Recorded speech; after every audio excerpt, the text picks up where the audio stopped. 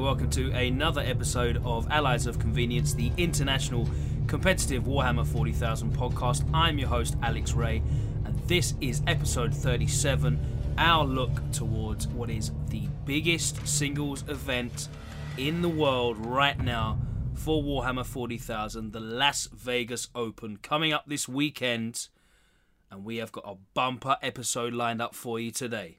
Before I tell you what we can expect in this episode, I just want to say thanks very much to Element Games for our new partnership with them. Make sure you check out Element Games online. If you want to buy anything through them, please use this link, bit.ly/ElementAOC. Anything you buy will be counted towards us as an affiliate, and you can still take advantage of their 15 to 25% discount on all their game systems and modelling equipment. So check that out. As I said, bit.ly/ElementAOC. We'll post that link on the Facebook page, and that'll be in the podcast description as well, if you just want to click through to it. But anything you do buy from Element Games at a discount, if you can use that link, doesn't cost you anything else. It's entirely the same service. It just adds to our points tally, I guess, as an affiliate, and you know, it's all reciprocal. And everything works out for the both of us. So if you want to buy anything from Element Games, and we can recommend them very highly, then please do so through that link, bit.ly/ElementAOC. They have, of course, stock full range of 40k stuff, Warhammer Fantasy, Age of Sigmar, and all the other major game systems. They've got X-Wing, Bolt Action, Malifaux, Infinity, all that good stuff that you want to play, and Magic the Gathering as well. Also got a great selection of equipment. And if any of you guys want to get into airbrushing, they've got some great deals on some airbrush kits as well, so it's definitely worth checking out. Right, so let's get into what you can actually expect to hear on this episode. Before he flew out alongside a number of other UK compatriots to Las Vegas for what is certainly going to be a week of debauchery and shenanigans, Matt Robertson recorded 4 segments. He spoke to Reese and Frankie, of course, from Frontline Gaming, who are responsible for the LVO, the great success of that, alongside the ITC, which is now pretty much the go-to format for a lot of regular events there in the States. We've got 2 separate interview segments, one on the East Coast, one on the West Coast, with prominent players from both regions. And then we round out the episode with what's basically a warning to anyone that's in Las Vegas that comes across any of the UK guys that are heading out there. Matt spoke to the Motley crew that are joining him on the flight. They should be out there in Las Vegas right now, so if you see any of these guys, stay away, be wary, don't accept any drinks from them, because you'll probably wake up with a sore bum. Anyway, big thanks again to Frontline Gaming, of course. You can watch the LVO stream absolutely live starting on Friday. That's on twitch.tv/frontlinegaming_TV. So now let's hand it over to Matt and speak to the 2 people responsible for the LVO, Reese Robbins and Frankie GM Papa. Hi all, Matt here, joined by Reese Robbins and Frankie, I'm hoping I say this right, GM Papa. Nailed it, good job. From Frontline Gaming. Hey guys. Hey, how you doing? I'm pretty good. So, you guys have come on with much thanks to talk about the upcoming LVO, which I'm sure will get covered a lot on the podcast and most 40k forums and the general scene in the next few weeks.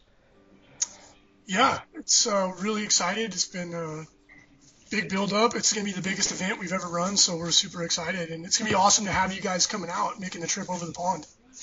Yeah, I think there's quite a big group coming over from the UK this year.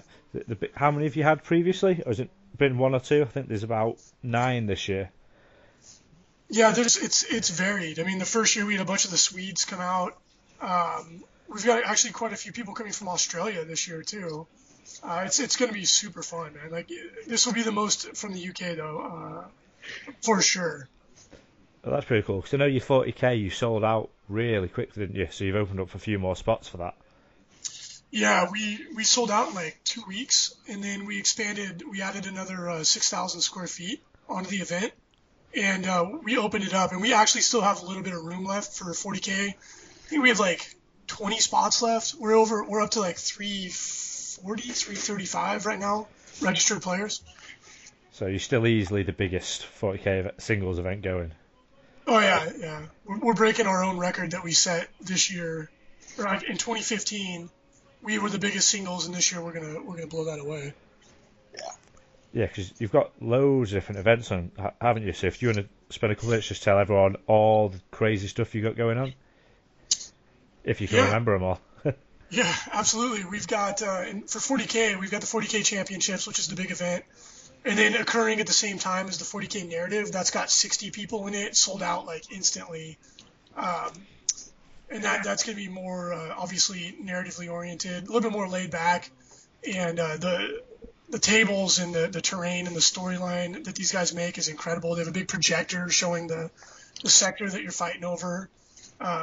We have the 40K Knight Joust, which everyone brings a single knight, and last man standing wins. He becomes the king of the knights.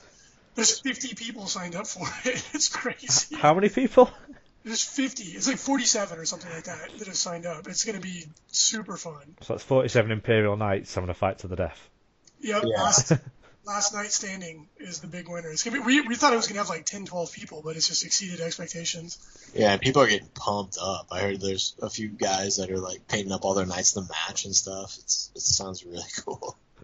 Yeah, it's going to be super fun. Like, we're going to run with it. We're going to make like a banner that's got like, you know, the each king of the knights or the baron or whatever that we're going to call it.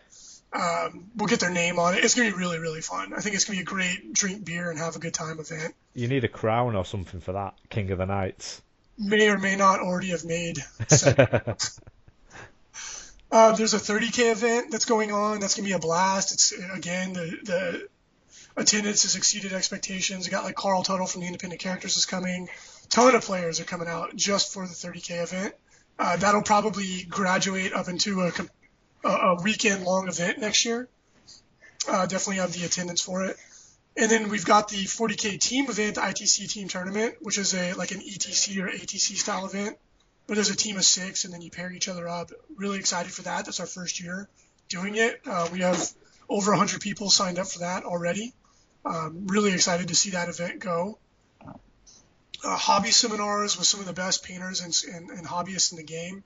They're going to be teaching all kinds of like blending and sculpting classes. We've got a Fantasy Masters event. I think it's going to be the last fantasy tournament using the 8th edition rules, unfortunately. We've got Infinity, Drop Zone Commander, Warzone, X-Wing, and X-Wing Armada. We've got War Machine and Hordes, really big events going for that. Privateer Press will be there to support the event. We've got discounted merchandise. We got the pub crawl, the infamous pub crawl. Malifaux events. We've got social events for significant others. So if your spouse or non-gaming associate comes with you, they have something to do during the day. We will have. We're looking at having a Magic the Gathering draft. There's so much going on. It's going to be really fun. How many people are you expecting then with that much going on? This would be so much to do. Yeah, we're expecting about 1,000 people, and it's really, really exciting. It's going to be by far the biggest event we've ever put on. And are you finding there's a lot of guys travelling as well, rather than just the local area? You're getting a lot of America covered? Because I know there's certain events like you guys do where you get a lot from the general area, but I'm guessing this is just everybody from everywhere. Yeah, this one's like massive. We have a bunch of Canadians coming, we've got Australians, we've got people from all over the United States. It's going to be massive. So, have you found you've had a big influx from any certain areas this year? Not really. I guess Australia. We have Yeah. a bunch of people flying over from Oz, and we never have had that in the past. So that's really exciting for us because that's quite a trip, but it's going to be super fun. yeah, there's quite a few people coming from the UK too. I think there's a group of like 12 or 15 coming, and we got people coming from all over the place. That sounds pretty cool, because I know you guys have had a lot of success with your ITC format this year. That seems to have branched out to a lot more events than it has done previously, from what I've heard and what I've seen over here. Yeah, the ITC, it really got a lot of traction in 2014. And in 2015, it just like hit a different gear. I mean, now we've got ITC events in Japan, Australia, New Zealand, South Africa. the UK. We've got people in Sweden and in now Poland that are interested in running ITC events too, and they're all over the place in the United States. So this was kind of the year. 2015 was the year the ITC just really just took off, and it hit a different level of acceptance in the community. So that was really exciting for us. Yeah, and we have quite a few big things in the works for ITC this upcoming season that will engage more people in various areas. So what we found in the UK there's been a few events, but a lot of players don't seem to like the missions or FAQ too much, because we play the ETC missions a hell of a lot over here, which always, I'd say, probably a little bit more tactical edge. But what I do like about your missions are they're so simple. You can just pick it up, play. Doesn't need much thought to get going. There's just a different edge to it.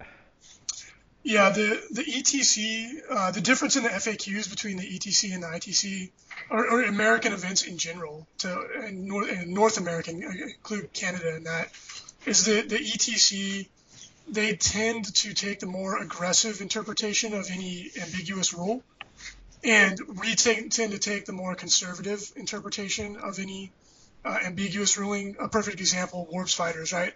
We say they can only warp jump once. The ETC is infinite. And so there's pros and cons, right? Like a lot of it depends on your philosophy as a gamer. But then what we see happen is that in an ETC style event, you have more predictable meta, which is good and bad. If you're a really competitive player, a more predictable meta makes it easier to go in and plan for what you're going to do. And we've seen in our events is that you have a more diverse meta, right? Like every Eldar player doesn't take max warp spiders because it's the obvious choice, right? You get a little bit more diversity. And so whether or not you think that's good or bad depends on your perspective. But I've noticed that tends to be the difference.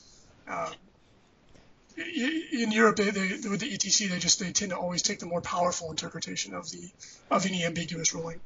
Yeah, no, the recent vote with that was kind of get to more strict raw, but on some of the more obvious ones go a bit more wry. But like you were saying, then you seem to go a bit more conservative.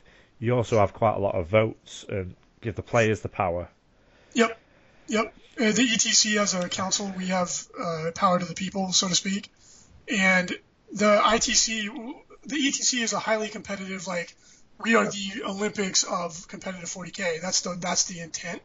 And so it makes sense that they do things the way they do things. But the ITC is supposed to be a format that gives a standardized level of play to appeal to as many people as possible.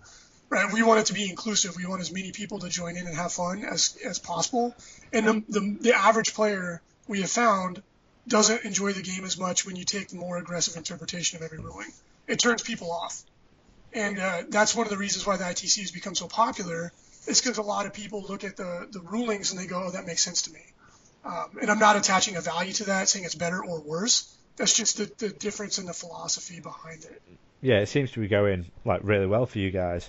I know with a few of the votes you've done, there's been like little bits of controversy where they've been very close votes. So like things like the Come the Apocalypse Allies, a couple of others. Are you going to revisit that next year, maybe a couple of years' time, and just see, okay, have people's opinions changed for some of the closer, rather than maybe not every single vote you guys have done? Everything is it's a malleable format, right? Like anything can be changed at any time. We tend not to go do double jeopardy and re-vote on things a million times because it's confusing for people. If something is really contentious and enough people bring it up, then we can put it back on the ballot. But typically speaking, once something passes, we leave it be unless there's a big pushback.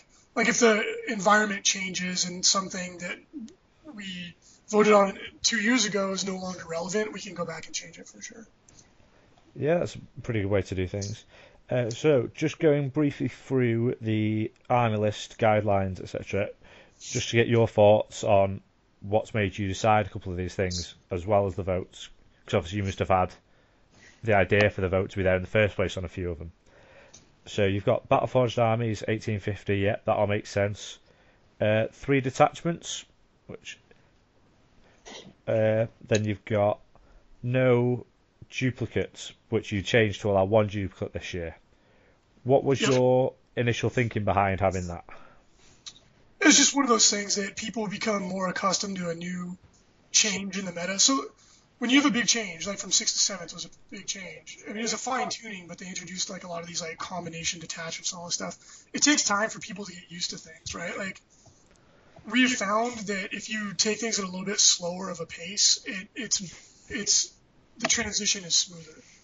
So there was just like a little bit of a lag time from like, oh, you can duplicate detachments to the time when people were ready to accept it. And that's what that reflects. It just takes a little time for people to get used to things. Yeah, and a lot of people were bringing it up and really wanted it to be on the vote. So. Yeah, and then you're going down. You're allowing one Lord of War, which is similar to the ETC. A lot of events in Europe. Is the ETC? I thought they were no Lords of War. Period. Is that a new change? Yeah. Last year when they first came in, they weren't allowing the super heavies or gargantuan creatures. This year they're on a 0-1 limit unless it's a night detachment. And then you can take multiple in the one detachment.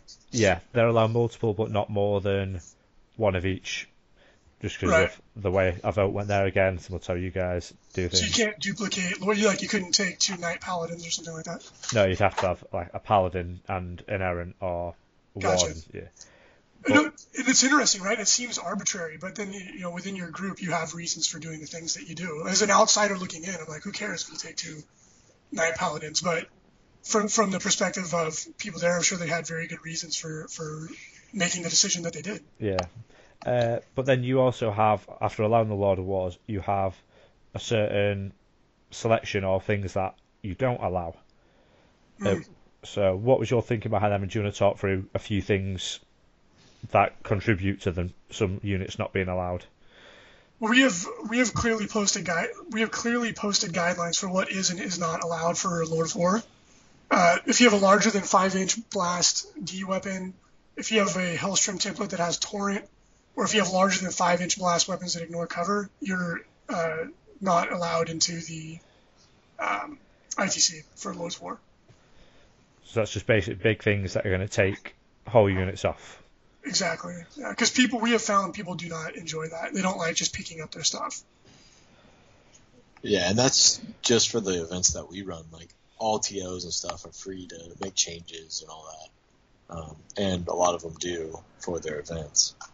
Yeah, the first rule of the ITC is that you can change any rule in the ITC to suit your local community.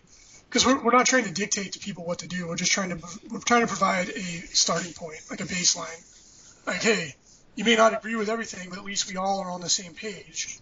And if your local group really wants to use whatever Lord of War really wants to use whatever rule, go ahead and do it. We don't care.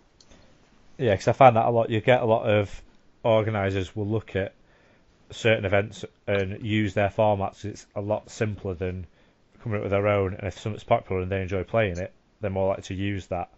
So it's good that you guys have said, here you go, here's our set, please feel free to tweak and change, because you're going to get more people happy to use that.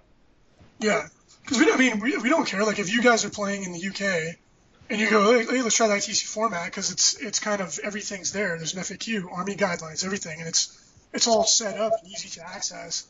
But we really want to use unlimited Lords of War, whatever. Go ahead and do it. We don't care. We're not trying to tell you how to play the game. We're just trying to make it easier for people to come together and play organized 40k. Yeah, that's pretty cool. And then you've also added, with the Lord of War points still, for every 3 points you get of hull points or wounds, you get a bonus Maelstrom point. Whose idea was that one?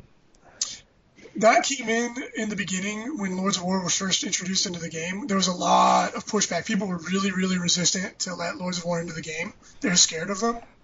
And to be fair, the first escalation book, the rules for the way they worked were much more powerful than they are now.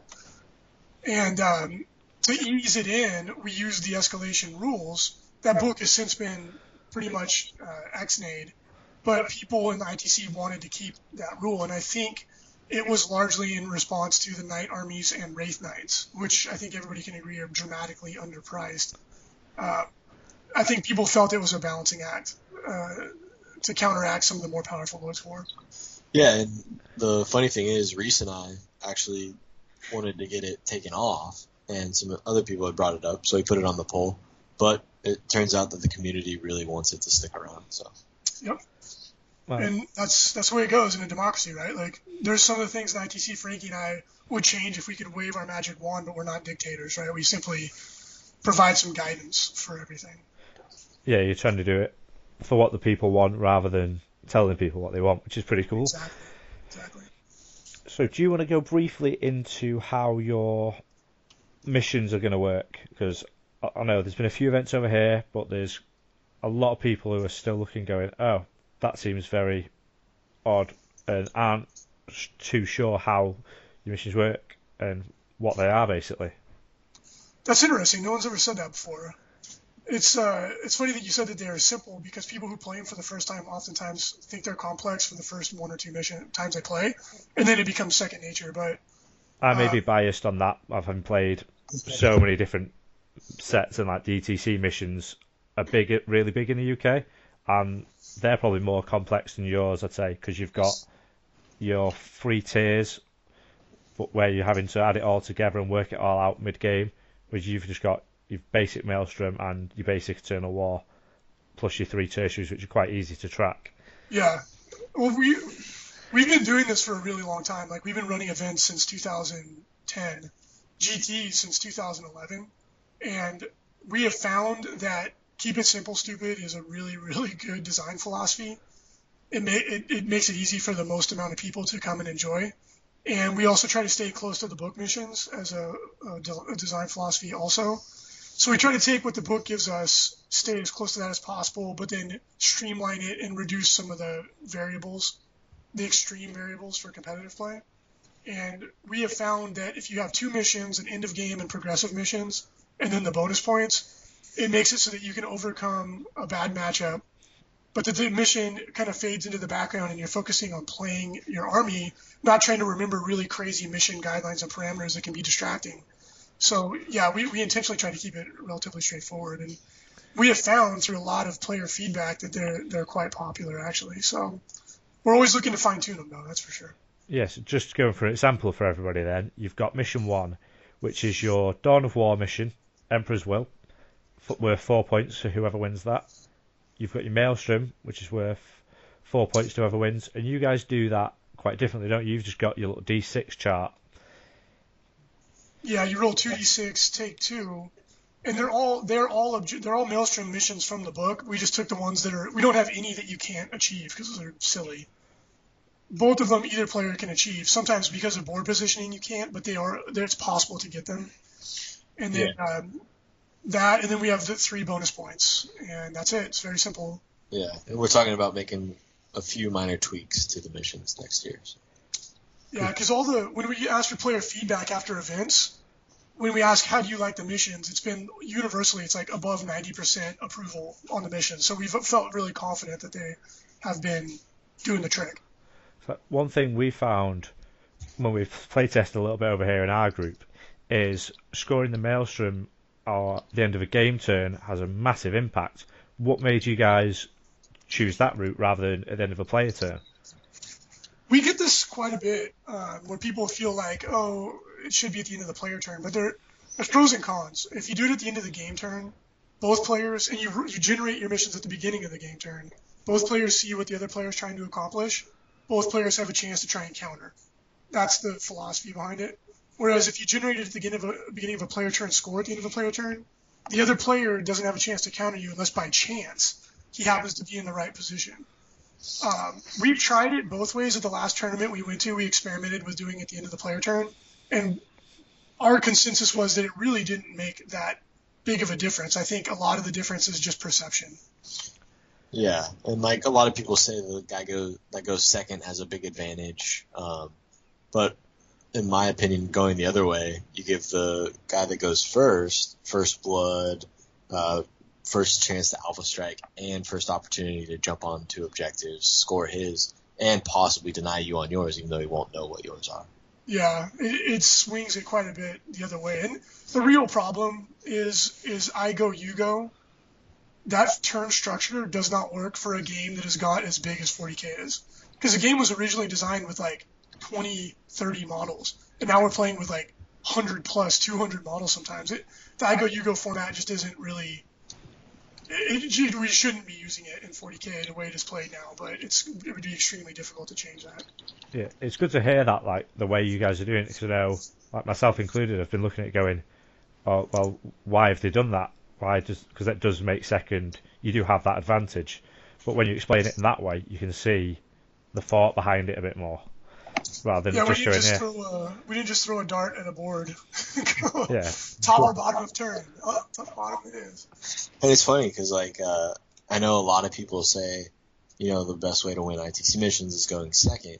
Whereas most games that I'm playing in ITC, I like to go first. I like to get the Alpha Strike off. A lot of my armies are Alpha Strike lists, all that. So I guess it's perception. So. It depends on the army and the opponent that you're playing against. Because we have people like, always go second. And humorously, one of the biggest proponents for always going second played Frankie, chose second, and Frankie Alpha Struck him off the table. I was like, so what was that? It's always better to go second? Maybe not always, huh? You get your chance to prove the point there. Yeah. I mean, not to rub it in or anything. It was just really funny because he beat that drum so hard, and then he was like, ooh. Yeah, and so... Moving on, so cover the missions, everything. Your painting that doesn't have any impact on the winner of the event, does it? You've just got that as a secondary award in a way? We have, you can't get any prizes if your army is not fully painted. And we define fully painted as 3 colors. So you're ineligible for prize support if your army is not fully painted. To win the tournament champion is strictly battle points. We also have a Renaissance Person award that is a combination of playing and painting, excuse me. And then we have a Hobbyist award that's strictly just appearance.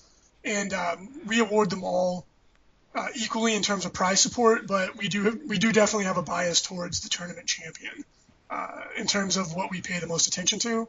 But everyone gets equal prize support and equal fanfare, so to speak. But we do, just because we're tournament guys ourselves, we tend to focus on the tournament champion the most. Yeah, if you guys don't mind me asking then, roughly how much are you looking at, like, prize support wise? Have you spent a few thousand covering the prize support for mainly 40k, just because that's what everyone listening to this podcast will be interested in?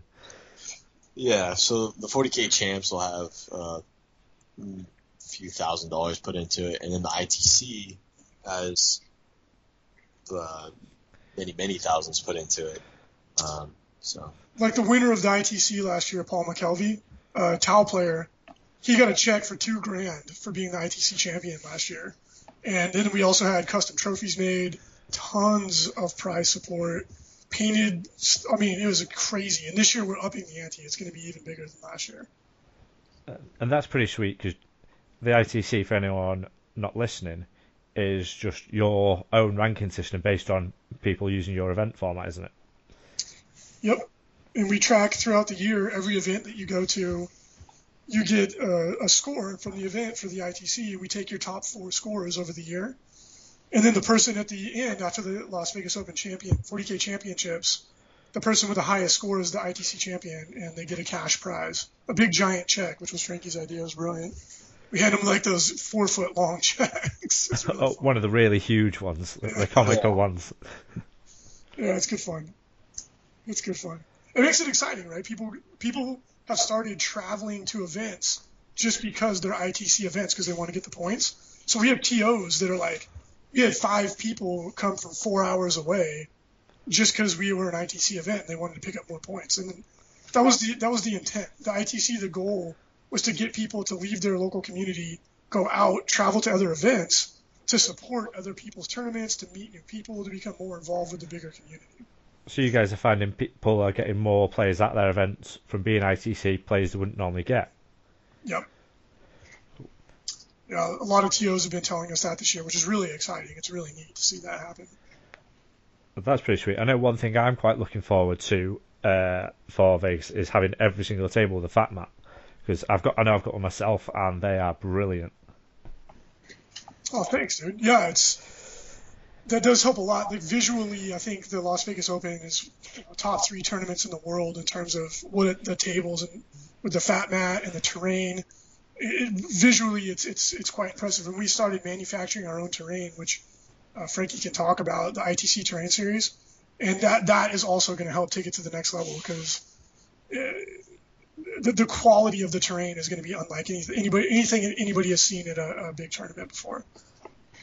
So what are you guys planning terrain-wise per table then? Are you going to have a standardised layout? Because like, I know I've been to Nova previously, and that was every board will have a couple of this, couple of that, couple of that. Are you guys going to be similar, or is it just more a bit everywhere? Yeah, so we have templates that the guys setting up the tables will set up. It's usually 2 line of sight blocking. They usually ruins, 2 extra ruins on the sides, 2 hills, 2 little 4 barriers, and then a couple extra little pieces. Just so like every little piece of the board at least has something on it. And then maybe a couple area terrain depending, and those will vary depending on what table, what mat, and stuff like that. Yeah, they're geared to match the theme of the mat that they're on. So we have like alpine, like snow themed terrain, and then we have like desert and swamp and forest and urban, and each table has a ton of terrain on it, but then also looks visually, it has a unified aesthetic. Our goal is to have the best tournament tables in the business, for sure. I think by 2017, especially, when we've had a full year to manufacture our own terrain, it's going to blow people away. That's pretty sweet. I think that pretty much sums up the LVO, unless there's anything you guys want to add, because we've been through everything I can think of. No, I think just we look forward to seeing all you guys, and anybody that's on the fence of coming, come on over. It'll be a lot of fun. Yeah, it's the last point I'd like to make is that the emphasis of the Las Vegas Open is not just the competition. It's not just the grand championships of the ITC tournament circuit, the Yulong circuit. It's a social event. It's fun. It's super, super fun. Like the pub crawl, just go look at the pictures from the pub crawl, and that'll tell you, kind of give you an idea of what it's all about. I mean, everybody's got a smile on their face. There's a bar in the hall. And it's just a blast. People bring their families, they bring their wives, they bring their girlfriend, they bring their buddies that don't play tabletop games. And everybody has a ton of fun. And that really is what it's all about. It's just having a great time, playing some games, and really enjoying yourself away from normal life. Sweet. Thanks very much, guys, for coming on. I'm sure we'll speak to you soon at some point. Yeah, thanks for having us on. We'll see you out there, buddy. Hi all, Matt here, joined by LVO champion Sean Naden. That's right. My name becomes 4 years, Nick. Fine, Sean. Fine. And Nick Brown. Sorry, Nanavati. That's me. So we're all heading off to LVO again this year. Is Nick... What are you taking, Nick? I got the demons. Surprise, surprise. Hey, I almost played a bunch of random crap in this tournament, but then you know how that goes. Well, Nick almost plays lots of lists until he realizes that demons are better. You did try Nids, didn't you, Nick? I Taking tried after Nids, Sean. I tried Tons, I tried Demonkin, I even tried Dark Eldar or something. Yeah, it was a lot. And now you're using the exact same list as last year with one change. There's a lot of changes. I had before tonight. Go on then, go through your list, Nick. What is there apart from Fate Wheeler? We got the Fate Weaver, because he's the bro. We got 2 Herald of Zinch. We got 2 Herald of Nurgle. I got some upgrades. I don't feel like talking about them. We got team into 3 Nurglings, 7 Screamers, 7 Drones, and a Zinch Knight. And LVO so happened to rule that Zinch Knights from Forge World reroll 1s in addition to doing Zinch Knight things. So, yeah. So you've got a 5-up rerolling ones on all sides tonight. I mean, it's really a 2-up reroll. No, it's my army. You just gotta look at it the right way. Have you actually tested this idea? Like twice. I have only played against Eldar. I've played them twice. And then both times I won. So far so good. That's about it. Nice. I actually don't know if I can kill Gladius before they just, objected me away. But You've got 3 units, you can kill 5 a turn, maybe? hopefully. But then it's like a 5-man tactical that charges my Screamers, and I roll a little bad, could time me up for a turn, that's real bad. Or like a Rhino parks itself in front of my Knight, and the Knight just looks at it and kicks it. Hey. Also used the knight. Thankfully, though, they're not using the crazy tank shock to just go, oh, look, a knight tank shock instead. Oh my god. That was not real. Yeah, I'm so glad that vote did not go that way. Okay. So, Yeah. Sean, are you changing from your NIDs then, I've heard? Yeah, no more NIDs. The year of NIDs is over. NIDs have had their Back to time. Eldar, like everyone. They've had their time. Now you're going on to Sisters to prove a point? There's not enough money in the world to buy a sister's army. True. Too expensive. I really want to make a Mechanicus list, but that's also just $1 million. Yeah, I saw somebody playing with that in the store the other day. It looked cool, but Yeah. I don't know any of that. Mechanics is so confusing. I don't even know what it does. I don't even know what any of the stuff does. It's a lot of Brandon janky bullshit just thrown together. Yeah, the thing I'll probably play somebody with it, and I just will just tell me what you're doing, and I'll remove models. Thank you. No, just tell me, if I shoot this at that, will it die? No? What about that one? Okay. Yeah. So I haven't really played a lot except ETC this year, and like no other singles events. So I really don't know what 40K is about. So it's kind of weird. But I decided to just play with my Corpse Thief because I love it, and even if it's stupid, I don't really care. Plus, Nick is afraid of it, so that always helps. That means he's fine. When in doubt, if Nick is afraid of you, you're doing okay. So yeah, I have some Eldar. Not too much cheesy shit. I think just one Warp Hunter for some Forge World nonsense. And I actually added some fish people to the list. Oh my god. You're Are such they a loser. Riptides? One Riptide and two Broadsides. Is Solo it the units. formation? Or is it just... Yeah, the Fireblade Cadre or Yeah. something like that. I didn't know if that still existed. So that's... Yeah, but you don't have to take full Broadside units. There's two solo guys. And a solo Riptide. What is the point of that? To replace the solo lictors in your life? You know, I love solo things, Nick. So, when they're alone, Don't you they're remember better. back in the day you had your lease pack of like 2 Razor Lizards and a guy? No, I like it for the Interceptor for Gladius. Uh-huh. Because, I also have a Void Shield to keep my Taluses invincible. And I feel like a lot of Gladius lists are only bringing like 1 unit of Meltaguns or whatever. So if you just intercept like 2 Meltaguns done, they can't even kill the Void Shields, and then you just sit there and laugh at their Centurions. Yeah, I've seen a lot of lists and ideas with Void Shields, because there's some crazy powerful with the rulings they've made. Oh, yeah. I'm going to have Fady fly up, shrink a broadside, and then kill it in the first blood. And then I'm going to beat you on that first blood. And it's going to be a mission with no first blood. Just to Probably. troll you. To answer that, you can't shoot them with Shriek if they're inside the Void Shield. Fady will be inside the Void Shield. There's no space in my Void Shield for you. There's space. Fady will make space. He'll make space. make space. Just So shoot. yeah, that's what this tower for. Just a little interceptor, because I feel like if you're bringing a single point of failure, and a lot of these Gladius lists are, if you just knock that out, you just laugh at them, I feel. So you're looking at everything that's going right. It's all graph. Where's that one melter unit? I'm after that. Yeah, that's what I feel like. It's like one True. melt unit or like 2 True. Lascan or Razorbacks, and you're like, okay, the odds are not stacked in your favor. Or maybe like, sometimes there's like a couple units of like 1 Meltagun. Yeah, but if they're in Rhinos, that really doesn't matter. That's true.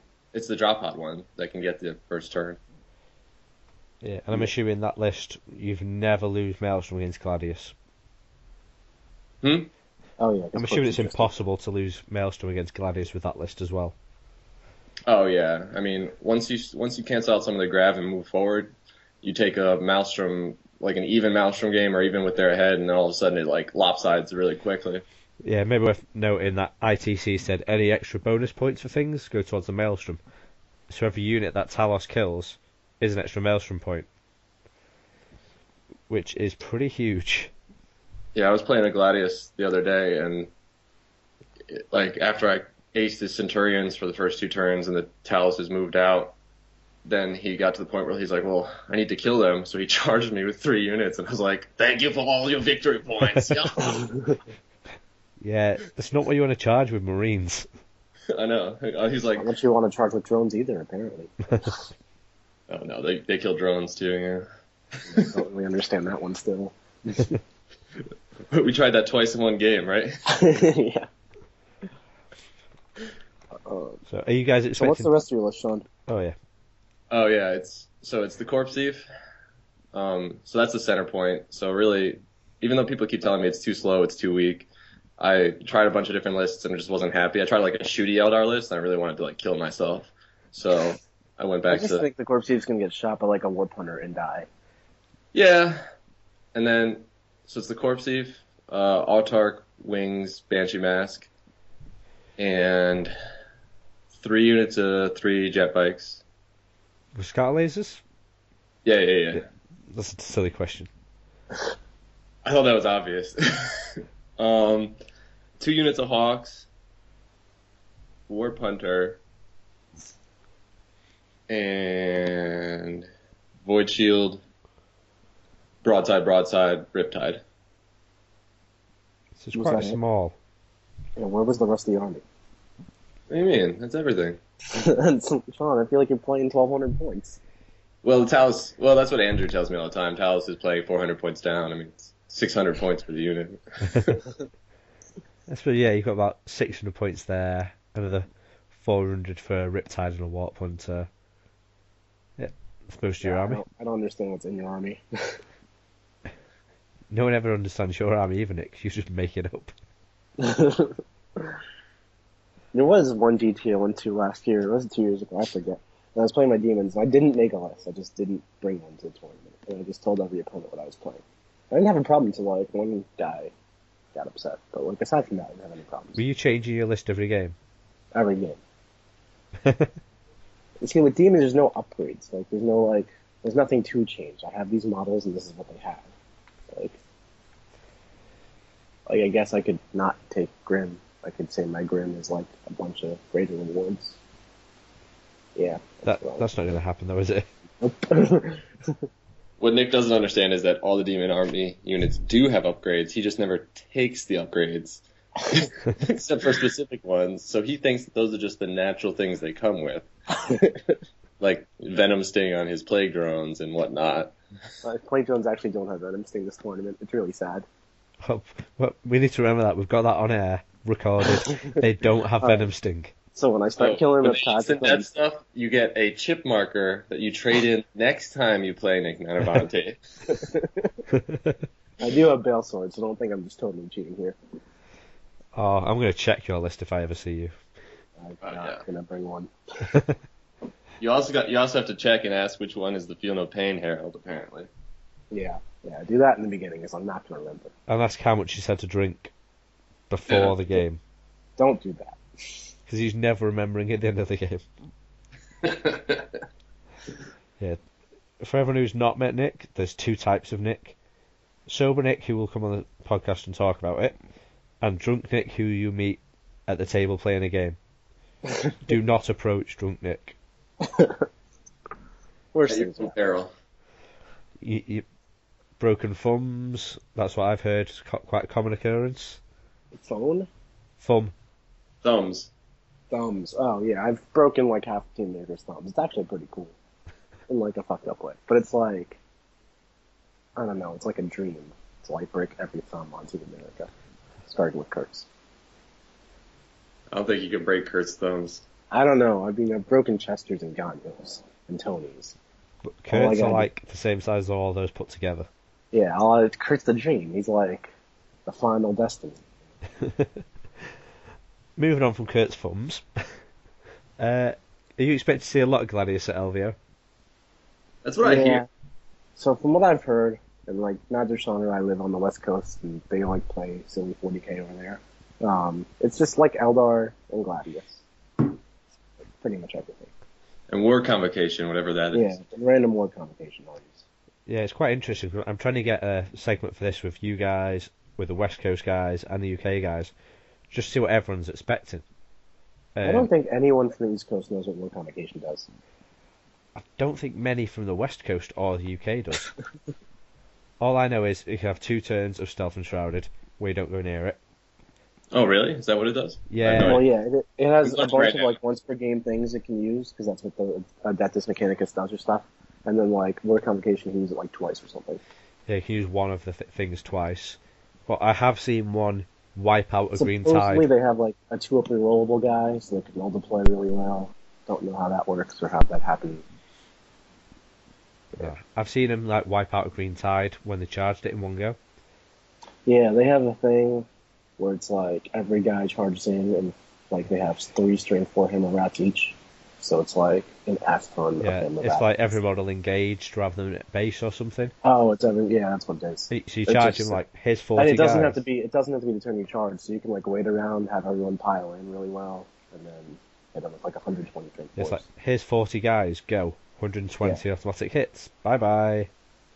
What? Yeah, they can Yeah, do silly stuff like that. it's one of those armies where no matter what game you want to play, they can play that game.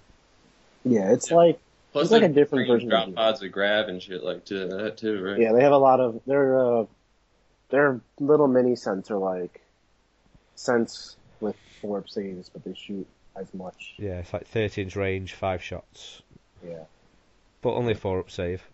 only 4-up So- save. So if my void shield keeps kicking, then I'm okay. Yeah, because Does anybody work on void shields? Because they haven't asked. don't think it does in the ITC. I Okay. think they said no. Know what? Haywire No doesn't to hit. work. Yeah, nothing works against the void shield in the ITC. Just melter and scatter lasers. Lots of scatter lasers. I really want these pancakes. No, we're recording. They're bad. So yeah, I think we're going to see Gladius. Well, from what I've heard, Gladius is going to be huge in those missions. Voice Yeah, so generators. I don't understand though, like what Gladius players plan on doing through the kill point round, because I really don't see a way they can get past that. And you're not gonna win LVO unless you don't defeated unless you get really lucky. Well, are they planning on doing kill points? Because that's round 2 now, isn't it? Yeah, kill points is round 2. Is that going to be round 8? I don't know if that's how it works, I but if can't that's the remember. case, Gladius. Last year it was round 8, Matt. Yeah. But I don't know if the missions on the final day are more random. I know they told me that mission 6 is always the championship round, but I don't know if the other 2 missions that day are more of just a random draw. But Because if you end up having 2 kill point missions in 9 games, then that's when Gladius is really going to struggle. yeah, but will it if a lot of other people bring Gladius? So you end up your odds Well, are if you can get into Gladius mirrors like that, then it's like a crapshoot. Plus, What? if it's round 2 is the kill point mission, you could 50% of the time like that. The odds of you getting a bad player that I don't round. even know like how Is that- bad you have to be to lose to Gladius and kill points. Like you have to be really bad for that. Yeah, but it's not about that, Nick, because all they have to do to beat you is get more secondaries and still beat you on Maelstrom, and then they win. They just try That's not true. to win That's true. kill points. They can just Yeah. ignore They just it. don't care. Yeah, that's true. They just ignore the mission. Which, thank God, they actually changed their kill point mission. Yeah, so now you. Because, like, literally up until 2 months ago, it wasn't a kill point mission. It was a MSU mission. It was really bad. Yeah, they changed all the Maelstrom ones around, didn't they? They changed all the secondaries for it, which were absurdly MSU based. It was like Linebreaker, Quarters, and King of the That's Hill. right. That's right. it might have been King of the Hill or something like that. Or no, it might have even been something stupider. Like it was take ground. So it was like contest or control 2 objectives. Up until 2 months ago, that was Right. their kill point mission. So it was like literally so all I have to do is play Maelstrom and MSU wins all these secondaries. There's no point. So they changed it to make it more fair. Yeah, it's First Blood Warlord Linebreaker now, isn't it? Yeah, so if the Gladius gets first blood, and then just throw everything at the Warlord and beat you on Maelstrom, and they don't really care about the kill points. So watch out for that, Nick. I mean, I'm gonna ignore the mission and just handle people. That's the plan. Do that at your peril, though. Fadey's not gonna perils. What are you talking about? No, not that. At your own peril. Oh, simple words, Sean. Simple boy. That will be interesting with Nick. Like, he had one guy left, but you lost Nick. He had one guy. Yeah. I mean, That's what's I going to don't happen. know. read the missions this year, Nick. It's really important. You know who you are. Do you know what you're saying? It is the most Yeah. hypocritical thing I've ever been told. Yeah, this is Sean, who last time we were on the podcast, I don't read the missions or their army list. I just ask them how to kill the stuff. It's bad.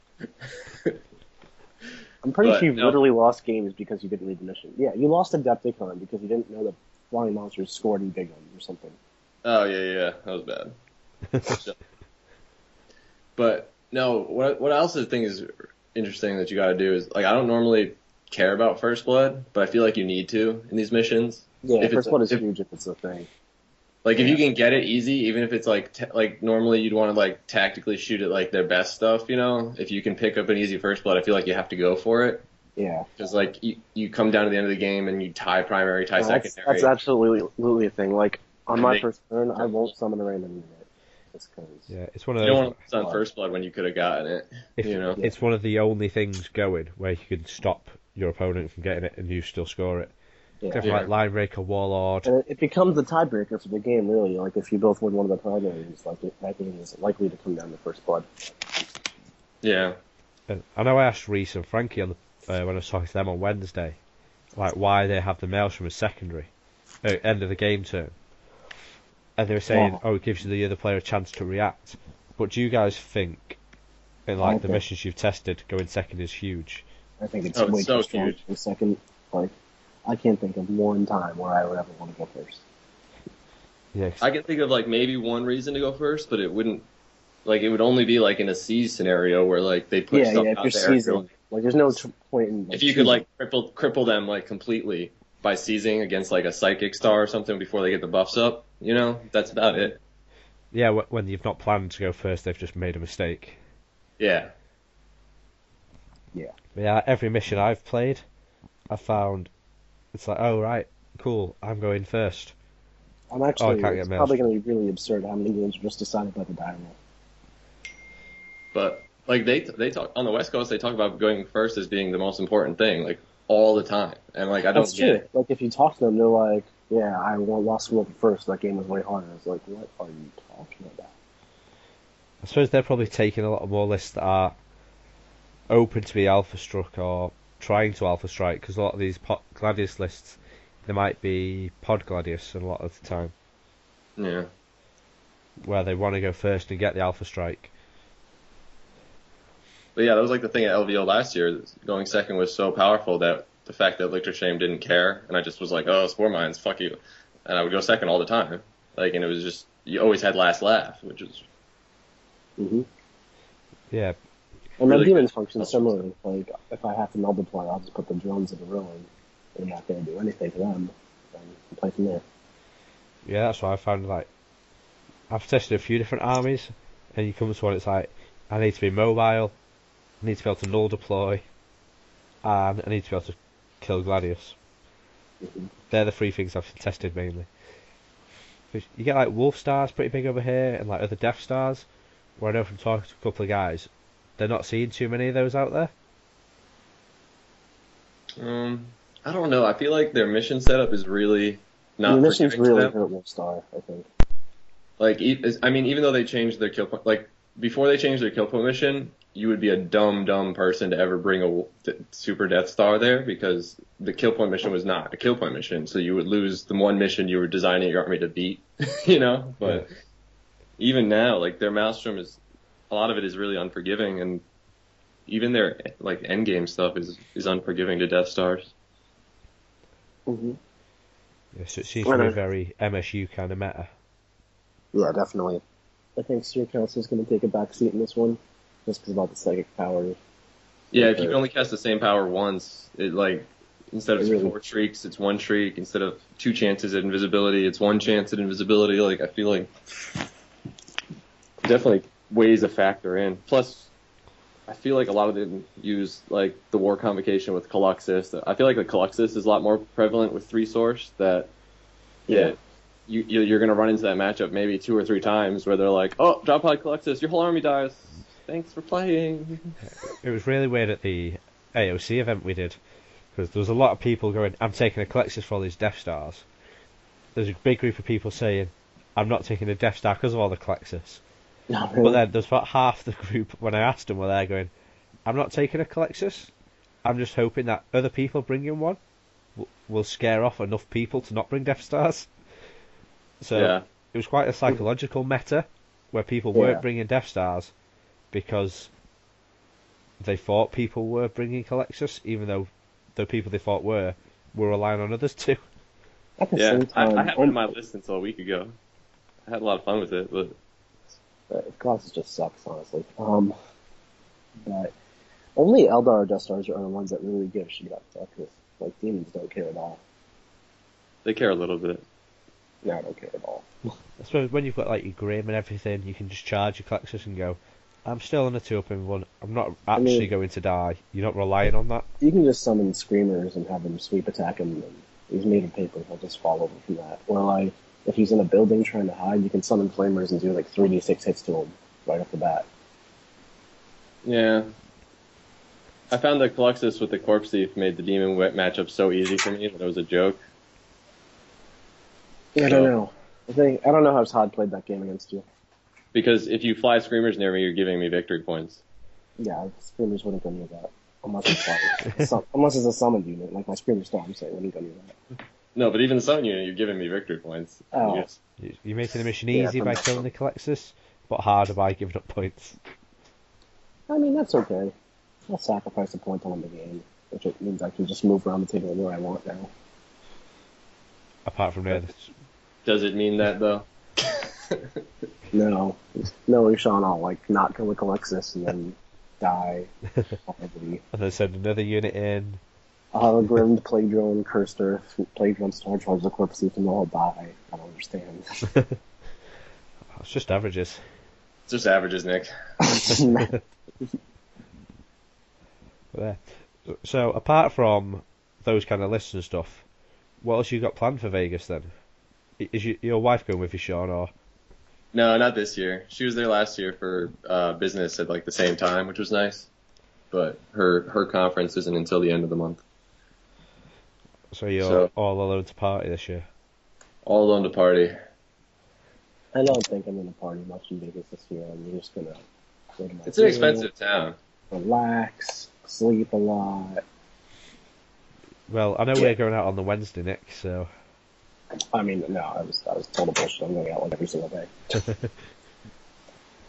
Nah. I'm old now, so going out is not a huge thing for me, but I'll probably do it like once. One night. When are you getting in, Sean? Wednesday morning? Ooh. You should come with us Wednesday. Yeah. We don't have a 9th yet, do we? I have no idea. We're doing a bottle service at some club. It's $100.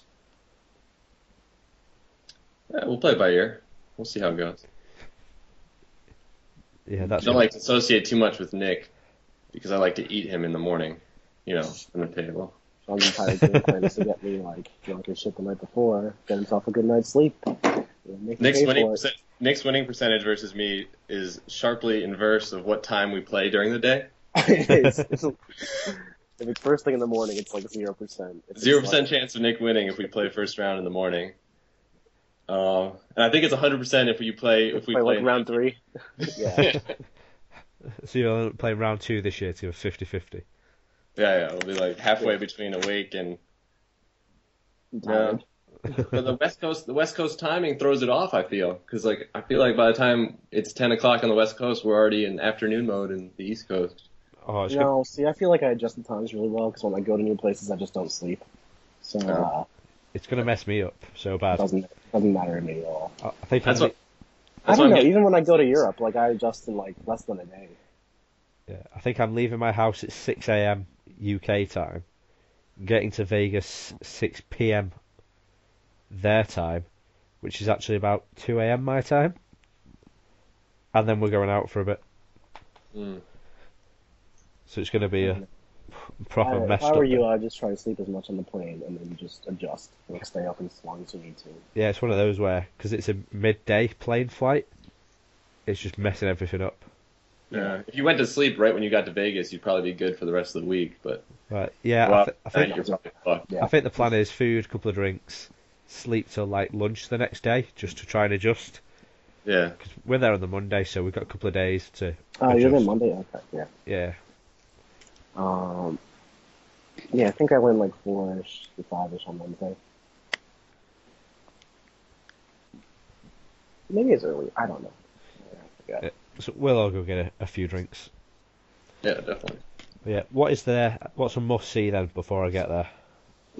Vegas is. I've only been there once, but they have a lot of things. Depends on your taste, really.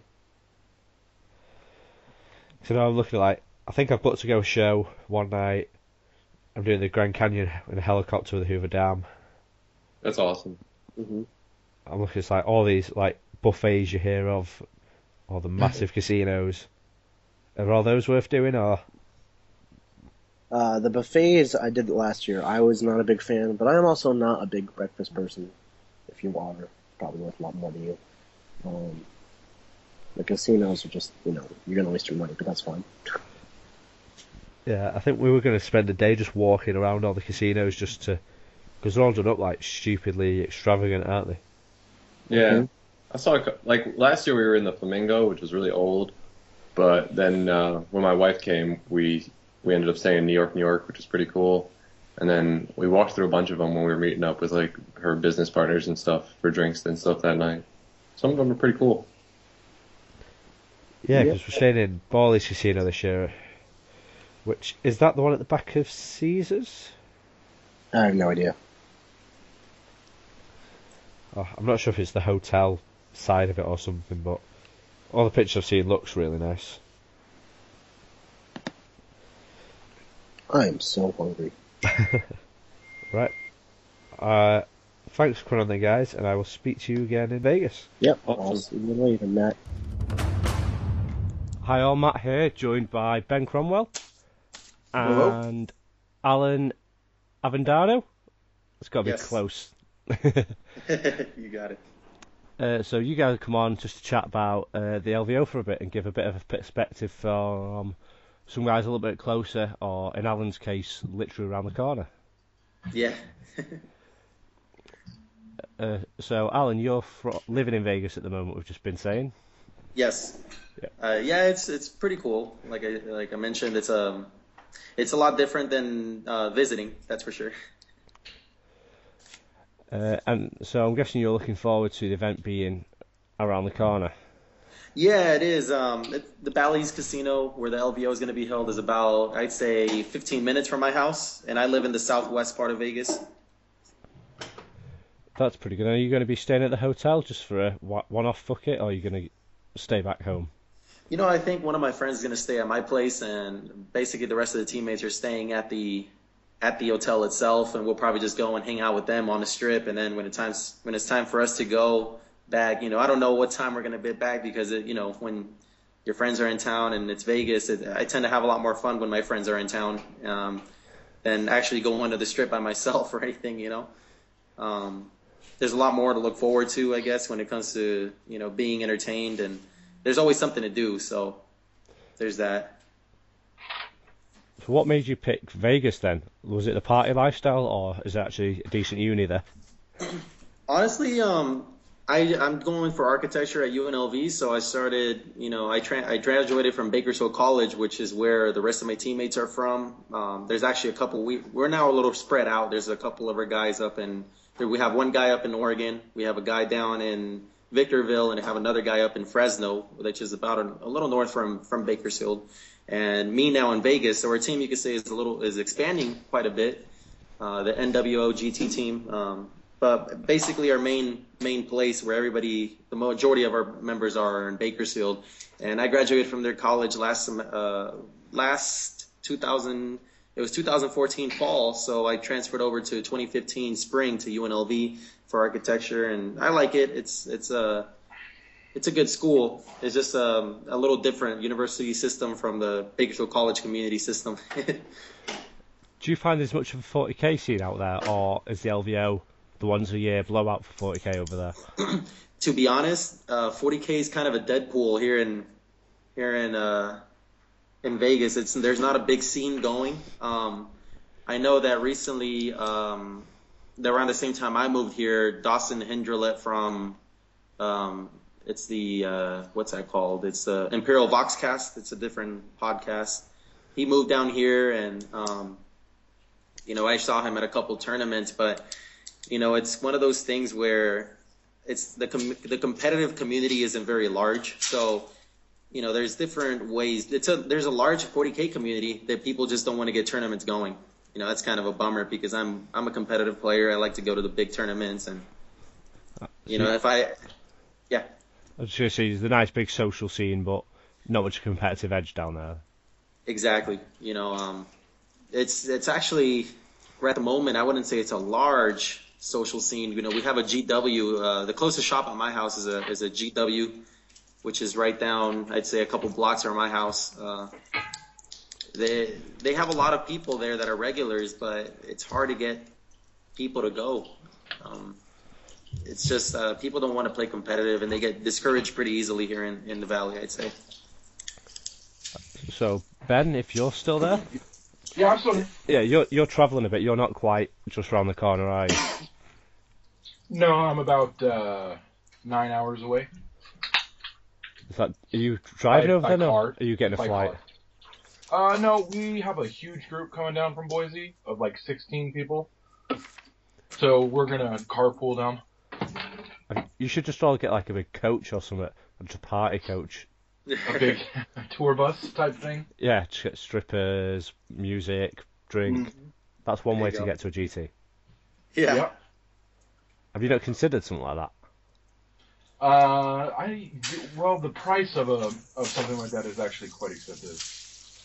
You just Oh, that wouldn't be too bad, 'cause it's only for one day. Get in there, 9 hours. Well, then you have to get back. Yeah, don't worry about that part once you're there.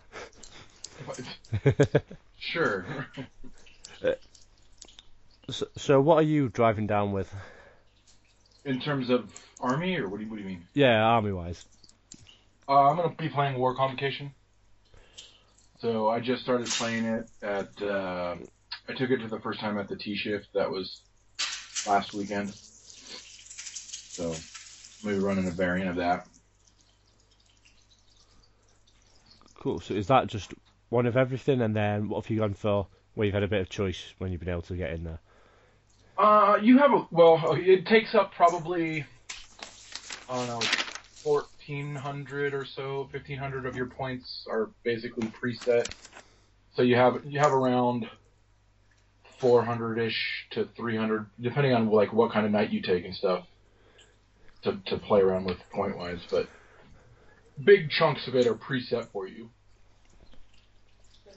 It's quite interesting actually, because I've done the recording for this show with the East Coast guys. I was with Sean Ned and Nick Navati earlier today, and we were talking about War Convocation and trying to work out what it actually does. So could you take a little bit of time just to go through what it actually does for my benefit and anyone else listening, and what all your crazy options are?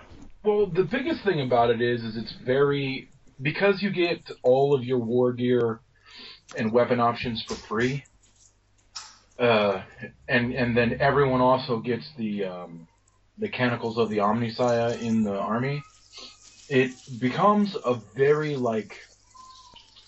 toolbox kind of army. So a lot of its abilities are only usable once per game, but if you can correctly figure out when to use each of the special abilities to suit what you need at that particular time, it can do almost anything. It can kill most things in hand-to-hand combat. It can shoot things off the table. It can do all kinds of stuff. Yeah, it can become incredibly durable for a couple turns by giving everything in the army stealth and shrouded. So one of the things I said to the guys before was, it's kind of an army that can play any army at its own game. Yeah, no, it absolutely can. Like I played like a real heavy, I think it was a 3-knight list, but he was running that gallant formation. Oh, yeah. And I killed all of the knights on turn 2 in hand-to-hand combat.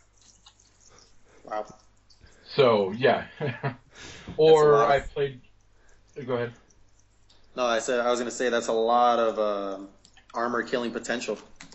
Well, yeah, he came in with the knights, and I was like, okay, well, once per game I can give myself +3 weapon skill, so I'm going to do that. And then once per game I'm going to give myself +3 strength, so I'm going to do that.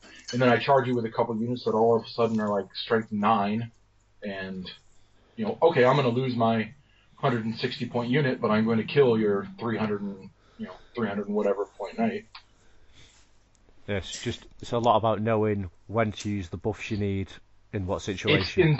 So basically, it's an incredibly finesse-based army, similar to like a psychic-dependent Eldar army, with the added complexity of you only get to use those Devourers once per game. So it's like if your synergy is based around like an Eldar Farseer getting off his psychic buffs to do things for you, it's basically like that, except you only get to cast that power once per game, so you have to time it correctly.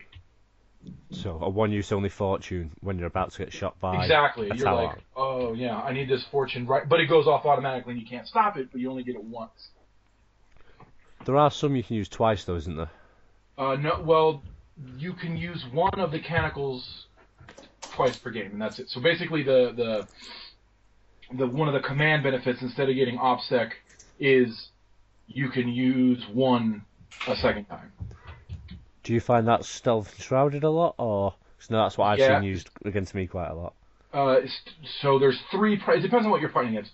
The three primary would be stealth shrouded, the reroll to hit. So it depends on. They also depend on how many guys or units are in your army, but it's either reroll ones and twos, or twin linked for shooting. And then the other one that I've used quite a bit is the bonus to strength. Just when you really need to kill things in combat. Yeah, because people will get caught off guard, like flesh hounds. Like I see a lot of MSU style flesh hound KDK armies and stuff like that. And then I can easily juice my guys all the way up for a turn or two to strength 8. And then, that's just instant killing dogs. So. Yeah. Do you reckon we'll see many war convocations at the LVO then? No. No. Well, you'll probably see. I mean, you'll definitely see some, but I don't think any of the East Coast guys are going to bring any, or the Midwest guys, or none of the Canadians that are coming, and I don't think anyone that I know of from Europe or New Zealand is bringing any. So pretty much it seems like the only people that might be bringing them are the handful of guys on the West Coast. Yeah. So I'm going to say probably, I would say less than 10% of the field. Well, 10%'s like 30 odd players, so that's quite a lot still. Yeah. Yeah. Well, I guess when you're talking overalls, though, you're going to see a lot of Tau, Marines, Eldar, and Demons. I would imagine. What makes you think the war convocation isn't going to be massively popular then, just on the West Coast? I don't even think it'll be massively popular on the West Coast, but I hear some of the more competitive players from the East Coast talking on some of the chats and stuff like that. They just don't think. I guess maybe a lot of people over there aren't running it, so they're not quite familiar with exactly how it works. And that seems to be a general theme with the whole army. Like, unless I'm playing another person that's played War Convocation, my opponent has no clue what it does.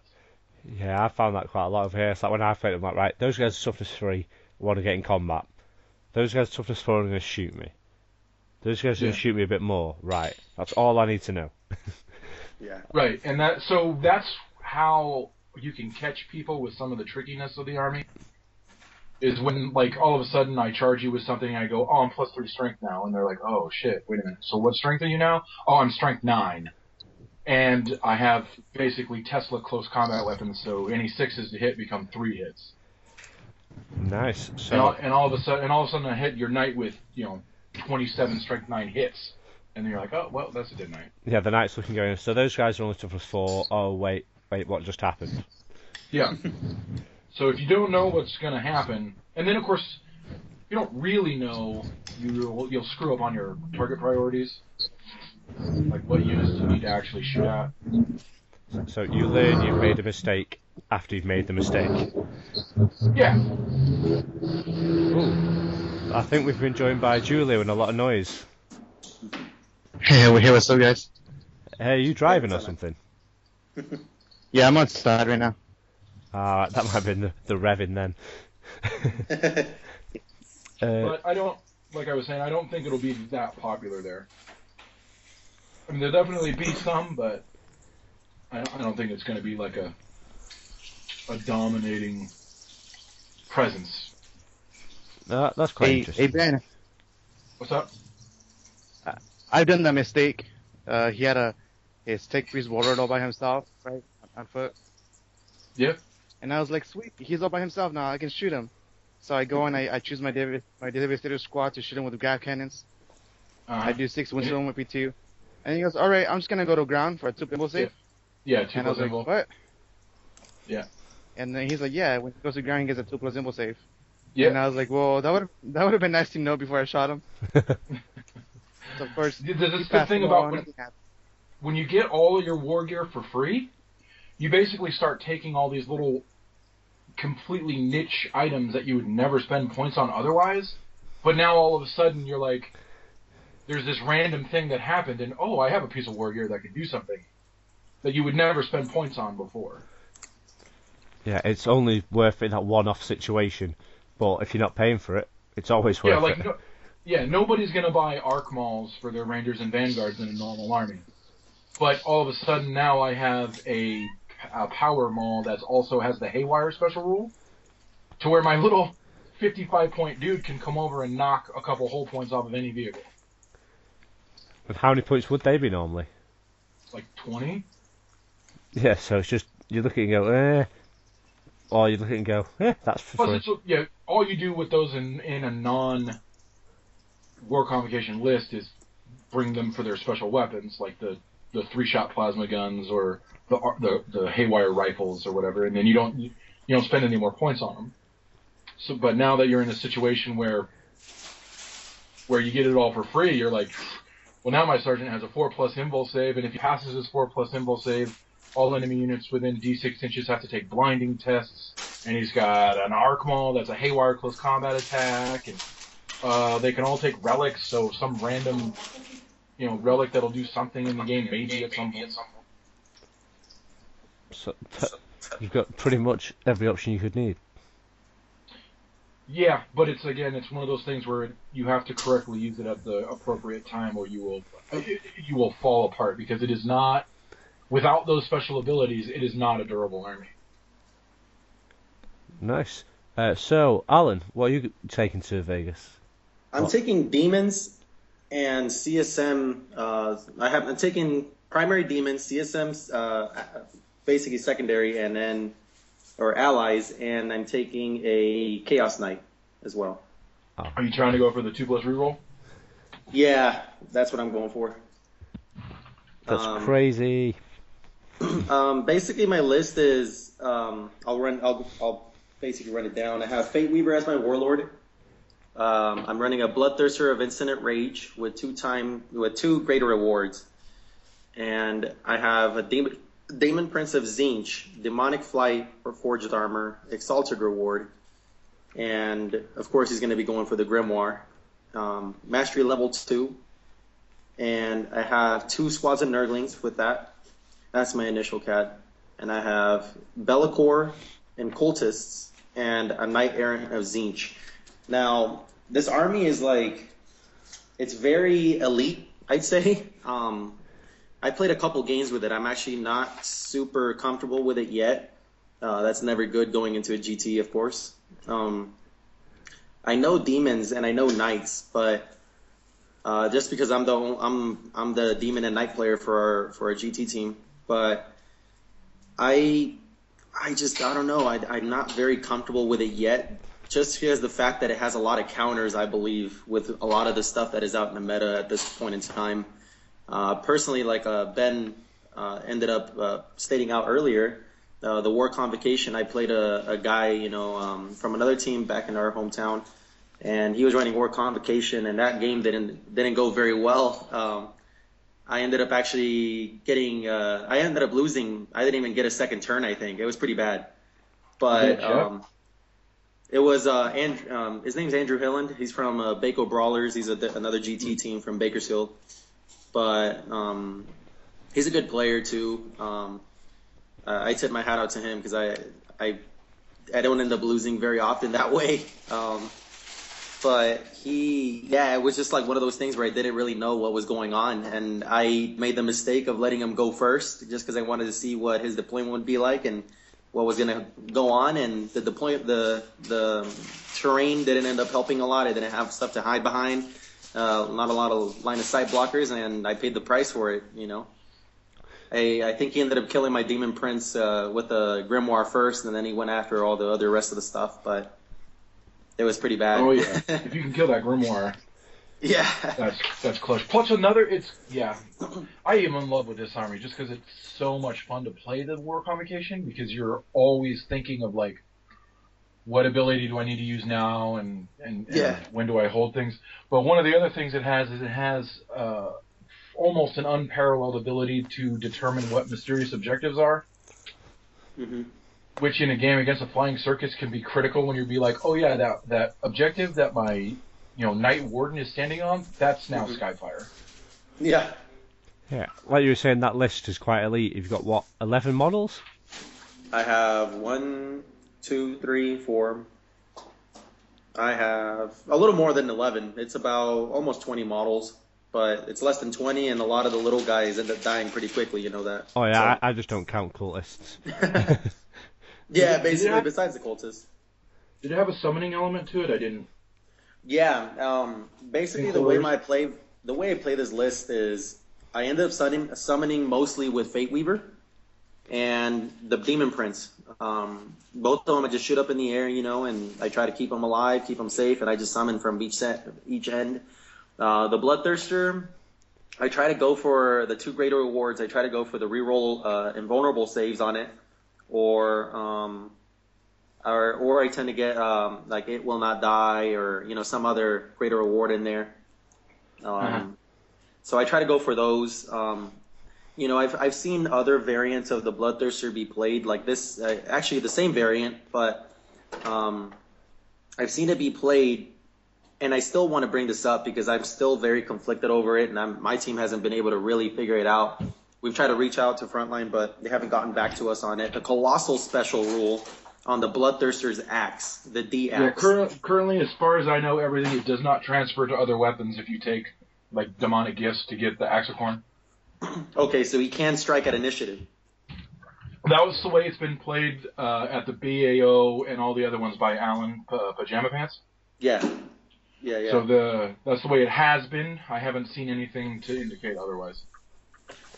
Yeah, because the way it's worded on the Axe, the rules is, it says that any model just having this weapon on it always has to strike at initiative 1 for some weird reason, So that's what threw me off, to be honest. Yeah, but there's also a rule in the book that says special rules of weapons don't transfer to other things unless specifically stated otherwise, and I think that is what they're using as like the guideline for it. Yeah, that one is a bit iffy because it's the model rather than with this weapon.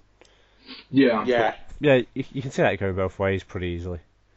Yeah, it's why I didn't know exactly how other people were ruling it, but if that's the way it's going to be ruled, then I appreciate that. Thank you for clearing that up. That's the way it's been played. I can tell you that much at the least. That's the way it was played at Bay Area Open and some of their previous tournaments. So I can tell you that much. Cool. And then, that basically that's the besides summoning my Fate Weaver and my Demon Prince, I try to keep the Nurglings in reserve. I try to always, I have a habit of just, walking one squad on just in case for emergencies, you have an objective on your side of the field. And I try to just deep strike the other squad when convenient. And it's just an objective, secured unit that if the opponent lets them live, they could go ahead and cap a, crusade or something objective or take it away from them. So I try to just keep one just kind of loose and out there, and I try to keep the other ones close to my own backfield. And I have my cultists will be walking on most of the time, basically all the time. So they'll be in reserve during deployment. Be'lakor is there for invisibility.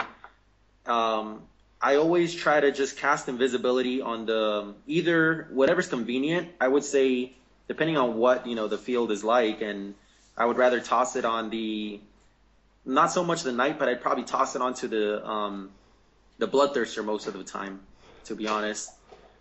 With Fate Weaver, once I roll on all his, I have to roll one from each, basically 4 powers from the book. I would go ahead and I always choose Malefic, so I go for the Demonology, of course, and I try to go for, I try to go for invisibility on the telepathy, and I try to give them just, prescience or anything else that I can, give my Fate Weaver that'll help out maybe the Knight or the Bloodthirster. So I have that. The Knight Errant, I am still kind of working around the list a little bit.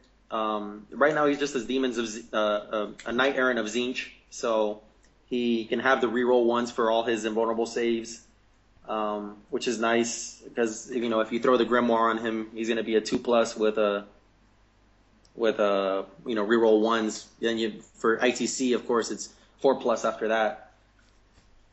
But that's basically how the list runs down. It's mainly I have the 2 units running up forward, and I try to keep summoning stuff. So I have 2 big distractions with summoning element to it. I won some games and I lost some when I was in Bakersfield. My teammates, I always say they're good players, and they give you a tough time. So I played 2 different NID lists. I beat one and I lost against the other, but I knew what to do against the other one. It was a heavy Flyrant list. Both of them were, and which is pretty standard now for NIDs, what I've seen as of recently. But I don't know yet. That the list is very if something falls apart, it ends up all falling apart pretty quickly. Yeah, I suppose once you lose 2 key models in that list, that's almost 50%. Whereas another list can lose a couple of models and not feel the impact as much, but with yours it is very, oh shit, Fate Weaver's down. Oh shit, Grimoire's down. That's huge. Exactly. So the main goal is to try to keep them alive while keeping the other guys out there, trying to kill stuff. The army hits hard when it needs to. And if I can summon enough stuff, I can go ahead and hold my own against, I think, some MSU armies as well. Because I was doing pretty well on the summoning. I was summoning at least 10 to 20 models a turn, so I normally just go for the straight summoning. And then from there, I just spam Pink Horrors and try to get more warp charges out there and summoning more stuff. And eventually, you keep summoning enough stuff, you have the ability to probably get out a monstrous creature or something with possession. Yeah, your summoning just kind of escalates itself, doesn't it? Yes. Do you find you're normally walking the Bloodthirster around then, if you've got invisibility on him, rather than flying him? Depends on the situation for me. I played against lists. Basically, I played about 6 games. Then I lost 3, and I won about 3 when I was in town. I went to go visit my friends in Bakersfield about 2 weeks ago. Stayed there for about 10 days, and I ended up. That was basically my LVO practice. So I ended up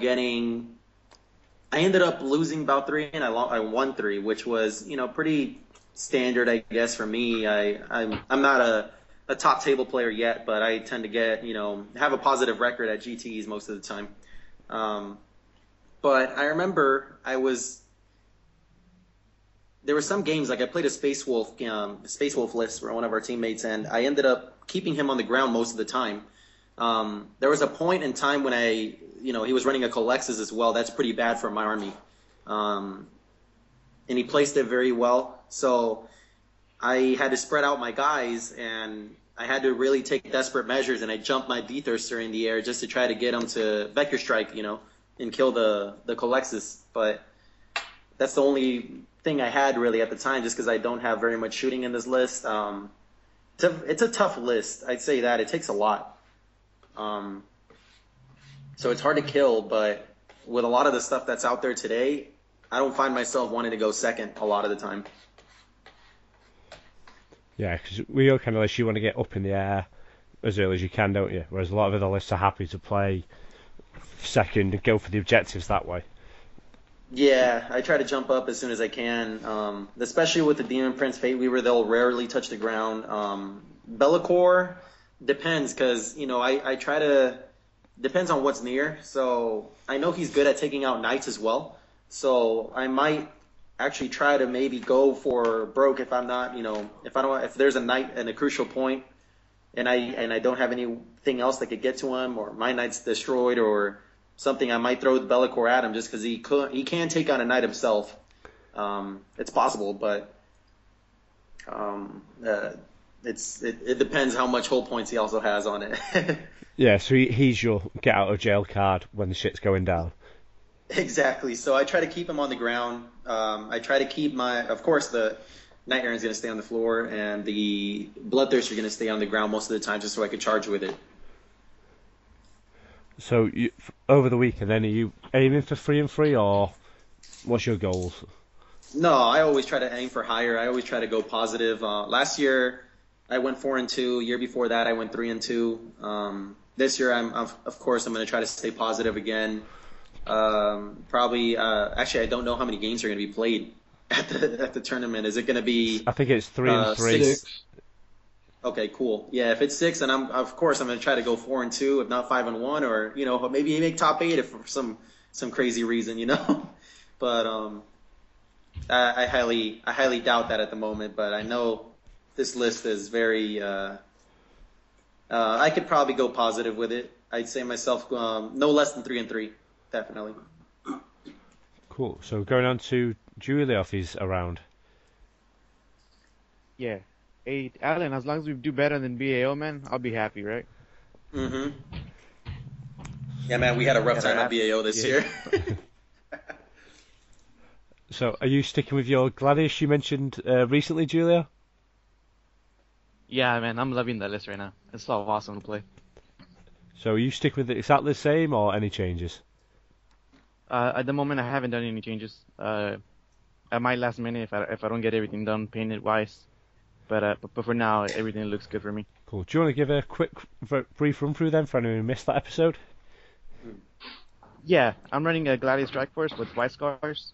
It's pretty much 2 demi companies, so it's 6 tactical squads. 3 of them are going to go in pods, and 3 are going to go in Rhino. The pods come with a Kami Melta gun. The Rhinos come with a Graph Cannon and a Kami Graph. Then I have 2 assault squads with flamers, with double flamers inside pods. I have a command squad with 4 melty guns in a pod. That's pretty much there just to go for first blood against tanks or Voidshell generators, anything like that. And then I have 2 Devastator squads with double graph cannons, so they can shoot 10 shots each off the top of the hatch from the Rhino. I took a secondary secondary army. It's Space Wolves, so it's pretty much just a Rune Priest, 2 Servitors, a draw pod, and a Rhino. That way I can put my Calexis either in the pod or in the Rhino, depending on options. So it's pretty much half Melta, half Graph, a lot of Graph. 7 pods, 6 Rhinos, and about 70 bodies. So there's a lot of guys. Yeah, a lot of OPSEC dudes. Cool. And the last time you were on was after the Butchers of Bakersfield GT? Correct. Which you'd won that one. A couple weeks. Yeah, that was a good one. It was a really tough environment. A lot of good people there. The top 8 out of the 8 out of the top 20 were there from I2C. So everybody was fighting for the first spot for more I2C points. And it was a long day, man, but it was a good one. So are you expecting a very similar meta at the main event, or are you expecting quite a bit different? Well, I know Ben was at the T-shift, right, Ben? Yeah. Mm-hmm. I heard that there was a bunch of Voidshell generators there. Oh yeah, yeah. Voidshell generators are going to be a thing at LEO for sure. It was definitely the same here for Butchers. Out of 4 of my opponents, 3 of them had a Voidshell generator. So if I face 3 that day, I'm pretty sure I'm going to face 3 or more at LVO. Yeah, I think every group I've spoken to has basically said they're expecting to see a lot of Gladius, a lot of Void Shields. If you never, as a player that's going to OBO, if you never played against one, I would definitely look at the brawls and just make sure that you know where they are. because you don't want to get surprised by them and then not be able to hurt it or not be able to hurt your opponent's army just because of the 100-point void shield generated right in front of them. Yeah, Ben, what would you do against void shields? Because I know the ITC said grav doesn't work, haywire doesn't work. I just shoot the shit out of it with the knight and just hope to roll depends on- sixes. Well, it's got a bunch of shots off of the Gatling cannon and then the missile launchers and. Oh, do you go for these strength 8 missiles on top? Oh yeah. The 3-shot strength 8 missiles on top. Yeah, so that's your good plan. Take it out with that and then just keep it down. Yeah, it's not. It hasn't. I played that T-shift. Every Eldar army I played, and I played 3 Eldar armies had a void shield generator in it, and wasn't that. I mean, it's a pain in the ass, but it wasn't a big deal. And then you just, what ended up happening is it ends up being a crutch. They like use it to try to protect their little scatter bikes. So as soon as it falls, the scatter bikes just disappear because they're not playing them in a more conventional defensive way where they're hiding them more like out of range or out of line of sight. They tend to rely a little bit more on the shields to protect them. So if you drop the shields and then you're pumping, strength 6 AP3 shots into the unit, they just disappear. Yeah, so you find people are just hiding them in plain sight, basically, relying on that shield. Yeah, a lot of times they do. I mean, they'll probably put a unit behind it, but yeah. No, I saw the same thing too. That I've always run a lot of Melta in my Marine armies, and now that I added the grav cannons right after Nova, because I actually played Ben at Nova, so he knows what I was running before. Mm-hmm. And of course, Ben kicked my ass and stuff because I really couldn't kill much with the list that I had before. And but now it's like when you drop the shields and then they have everything like they were expecting to not be shot at because of the shields right in the open, especially like a Wraith Knight or whatever you want to put behind the shields. When it drops down and then you have all these shots, you can go into the units now, like right in the open or not even behind cover and stuff like that. So they will die right away. Yeah, because enough I was. Sorry, I'll let you finish that. You have to be able to adjust. I'm sorry. Yeah. You have to be able to adjust according to your opponent's army, because if he has stuff that can kill your army, you still want to be like go in reserves or hide better and stuff like Ben was saying right now. Yeah, because I was going to say, when you're paid 75, 100 points for the Void Shield, it's still a decent percent. It's almost 5% of your army. Whereas, if you rely on terrain and everything, you might have an extra unit of scat bikes or something, so you can kind of be a little bit more lenient with them. But that Void Shield for some armies is just like, oh, that's a bit of a shitter. When you're just trying to, and because it is a massive loss blocking piece of terrain as well, for the actual fortification as well as the shields. It's like I've not seen anyone with the official model yet, but I've seen the comparison, and it's huge. I did not realise they were that big. Oh yeah, it's 4 inches by 4 inches by 8 inches tall. Yeah, so you can easily hide an objective or whatever behind that you need, and just have something completely out of line of sight there. And if anything does get a line of sight on it from far away, you don't really care. You've got your Void Shields. Yeah. Another thing I think is going to be pretty popular is those new Forge World Wraith Knights. Oh yeah. The Warp Spider Wraith Knight, as it's been termed. Yeah, There was a lot of, each of the Eldar armies I played against had one of those in it as well. Either one of them was the Hellstorm one, and then one of them, or two of them were the Melta guys. Yeah. When I was looking at that, I was thinking, if the D wasn't nerfed, do you think you'd see as many of those? No. Well, not as many of the Melta ones, probably. But less of the Flamer ones, I think. Because, I don't know. The Melta one, man, it can put out so many shots that it's much more versatile, because it actually can put out enough shots to just go after infantry. Yeah, is it D3 plus 2 shots per gun? Yeah. So it's basically 6 to 10 shots. And they're 36-inch range Melta guns, not 24. Oh, damn. So I think you'd still see a bunch of those, even if D wasn't nerfed, just because it's better versus... Because, it's versus a normal vehicle, if you're going to shoot it with one D weapon or one of these guns that shoots D3 plus 2 shots, I haven't worked out the math, but I would venture a guess that the math is still in favor of the Melta gun killing it with that many shots over a D weapon. It's something like a Rhino or something. Yeah. Or, well, even higher armor, because you move so fast, to get within 18 inches for double tap range on the Melta isn't very difficult. Yeah, you've got like 30-inch double Melta range. Yeah, so I bet you it's still in favor. The only thing that might be better against for the D1 is like one-shotting out a monstrous creature or something like that, maybe, if you get the 6. Yeah. Or a super heavy if it was unmodified. Obviously, if you get that 6, that's a big deal. Yeah. I've been meaning to ask, what do you guys think about knights in today's meta? I think especially they're with ITC. They have a good place in my army, at least. I mean, they're... Yeah, but I mean like really a pure good. knight army. Oh, no, not a pure knight army doesn't have the objective grabbing ability by the end of the game, because like all of the missions are at the end of the game, right? Mm-hmm. So if you just kill a couple of them, you can only hold 1 or 2 things, and you can just overwhelm them with an MSU. Yeah. I think you'd never run more than 3 in just an all-round GT style list. No, 3 would be the most that I would run. In a team event, you can get away with 4. Yeah, if it's specifically designed as an attacker. Yeah. Because there's certain armies that'll have a hard time with that, like Necrons. And...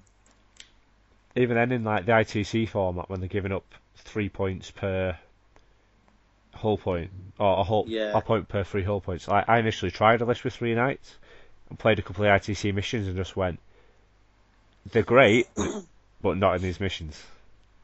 Yeah, I found that out the hard way. I took knights to BAO, and I ran knights for the majority of 2015, just because I was traveling a lot, and it's a really easy travel army.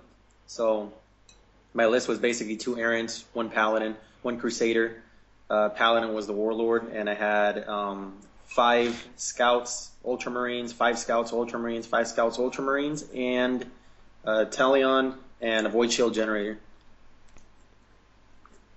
But yeah, that list it didn't do very well. It went 2-4 at LVO.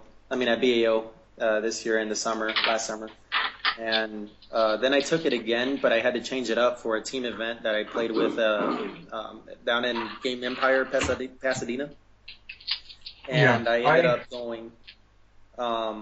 I had a Void Shield generator. What I did was I had to run Blood Angels because Julio was their Space Marine player, so you can't really repeat armies. So I had a Blood Angels thrown in there. So my list was the same with the Knights, and then I had 5 Scouts and a Sanguinary Priest and 3 Void Shield generators, just the 3 shields on 1 generator, and that was my list.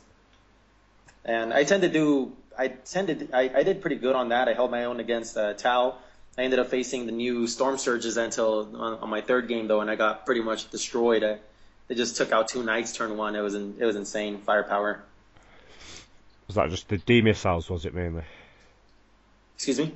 Was that just all the D missiles off the Storm Surges?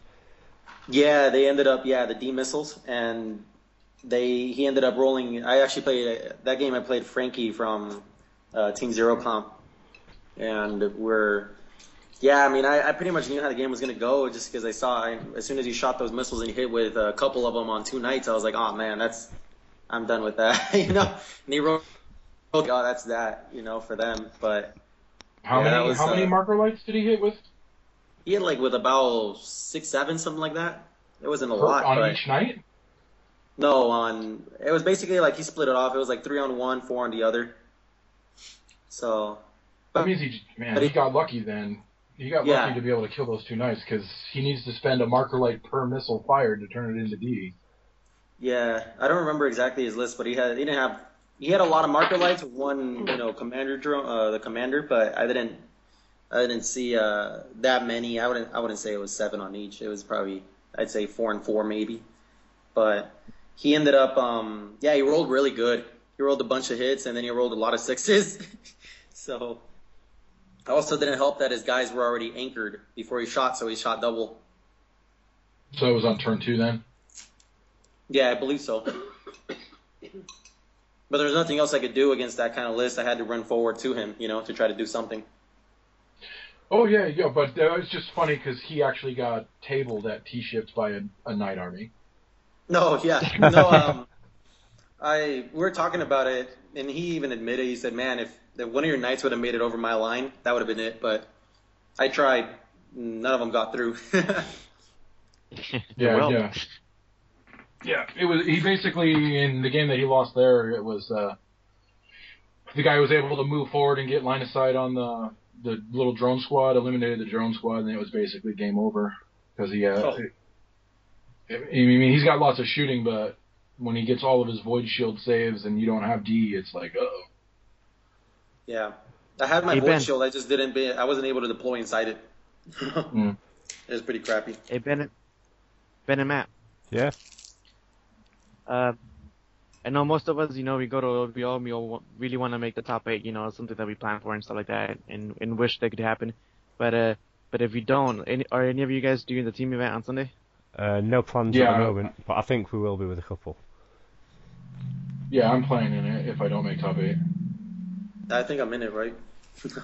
Yeah, I think most of the UK guys will do it, but we've not bought a ticket yet. We'll just see what we fancy on the Sunday. Are you guys going to be able to take like different armies and stuff like that to be able to make it where like one person has a different army than everybody else? Or a different faction? We've not really looked into too much. I think we're just going to take what we've got, because there's only, I think there's 2 of us or 3 of us playing the same faction, so we might just find random guys. Oh yeah, I see. Yeah, it's kind of hard to plan too. Is like if you make a team ahead of time and then like a couple other players make it to top 8 or whatever, and you're missing out like armies now, so you have to be able to find out and substitute with people that are there too. So it's kind of hard to plan for. Yeah. Yeah. Yeah, but I mean, there's only 8 people that go on out of 330, so the chances of a big ass someone making it in the top 8 are pretty low. Yeah, you gotta have faith. Yeah. It's gonna be one of them where it depends how crazy the Saturday night goes as well. Oh yeah, especially since we're all going out that night. It's gonna be awesome.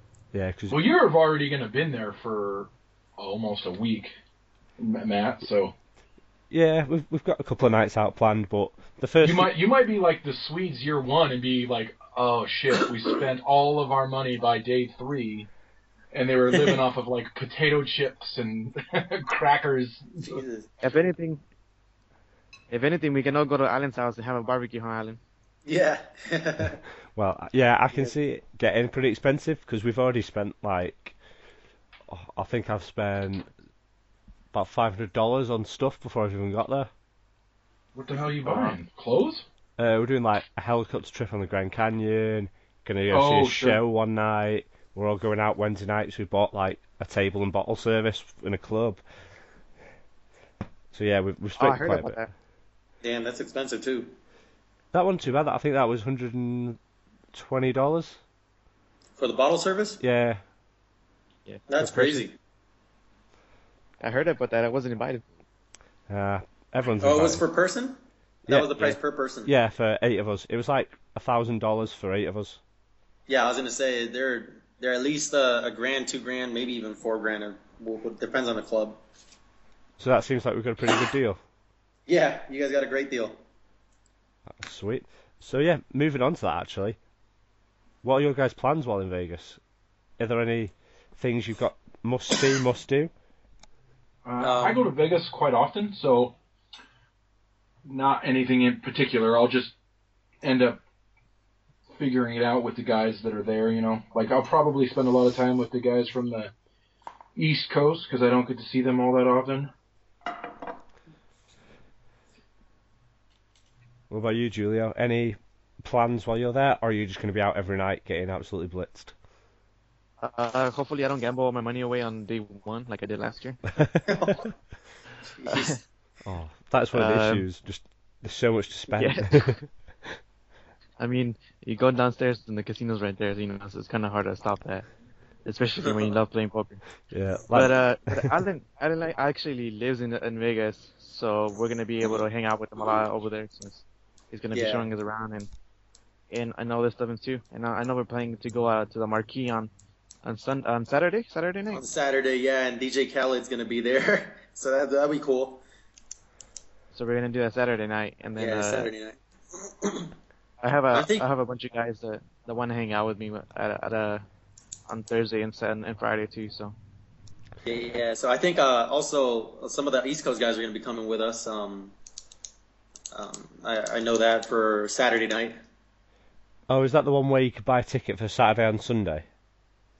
No, we're going to the Marquee on Saturday, and we're going to be spending going out to the club, and DJ Khaled's going to be the guest DJ there that day, and it should be fun.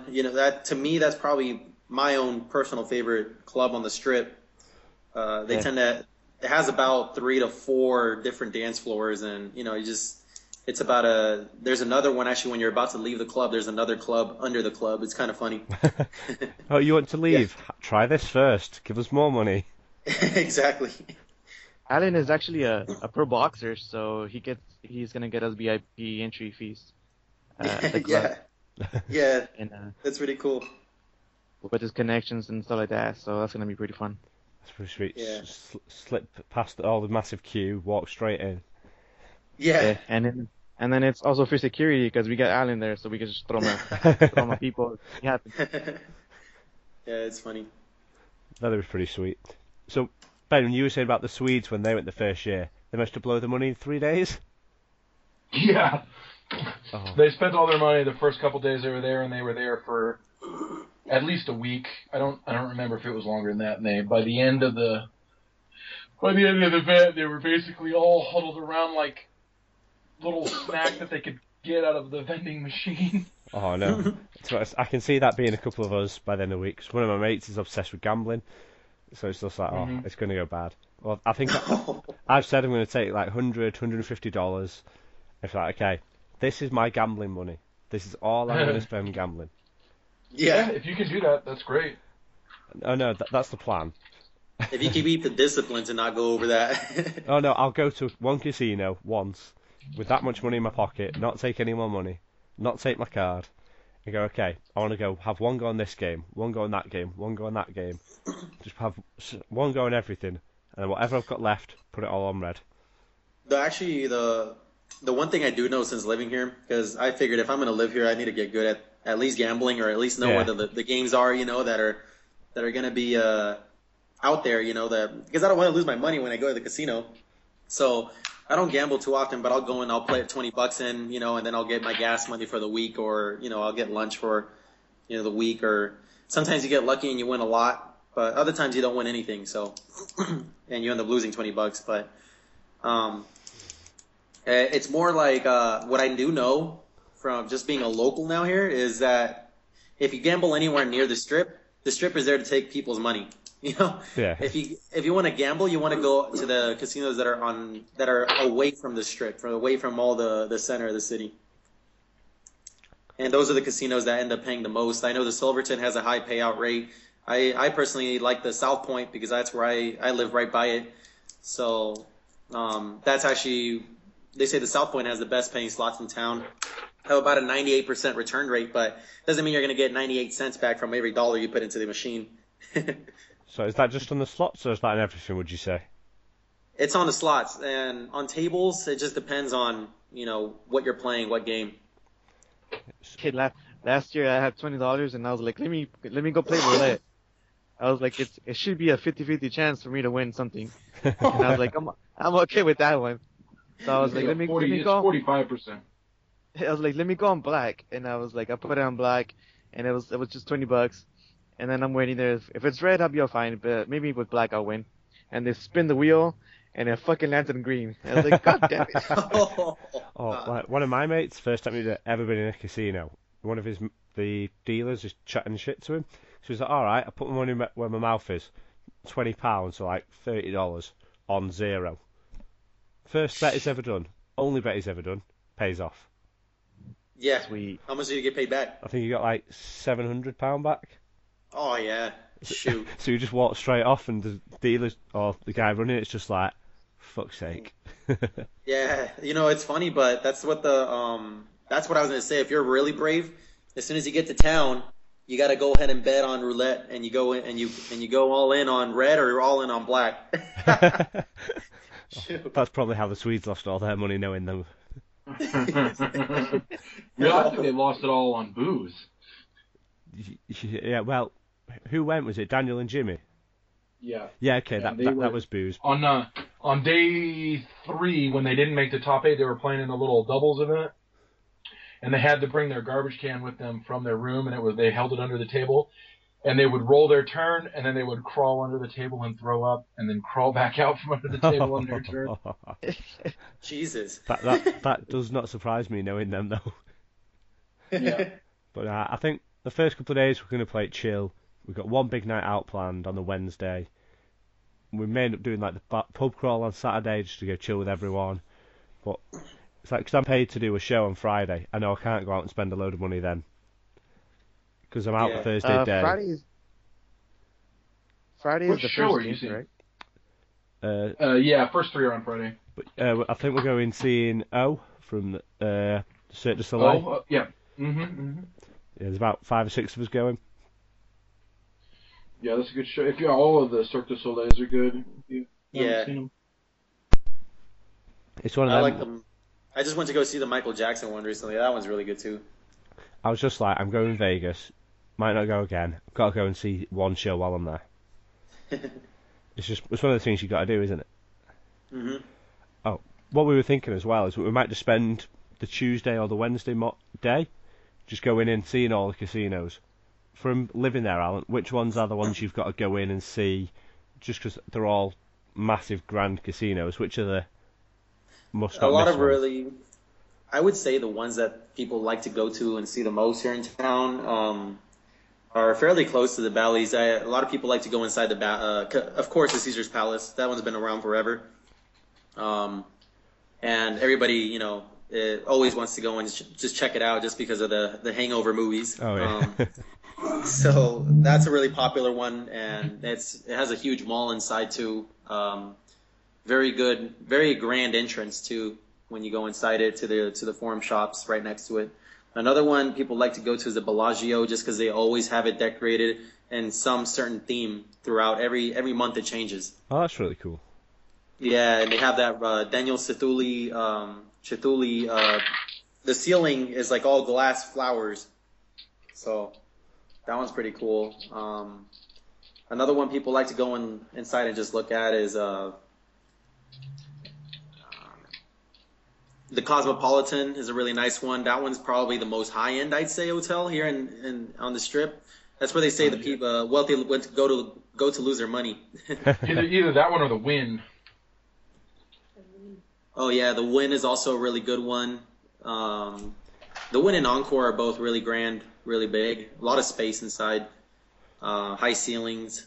I like, my favorite one is probably, I'd say the Cosmopolitan, just because of the decoration inside is like really grand and really upscale. I like it a lot. Yeah, it's also a little bit more key towards like the younger, like 30-year-olds, late 20s, more young. Yeah, that's where we're going. That's where the marquee is located when we're going to go out on Saturday for us. The Venetian's a really nice one too. So there's a lot to go and see there, basically.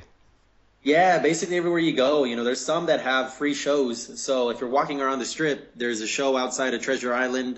You'll see like a pirate fight. So there's like a free show that people can watch from the Strip. Bellagio has the dancing water. From Ocean's 11. Yeah, and then they have the They have the moving statues inside the Caesar's Palace that come on about every half hour. And I believe if you want to go watch a free show, there's a show in the Planet Hollywood inside the Miracle Mile shops. It's called Zombie Burlesque. I'm pretty sure that one's free. That sounds amazing.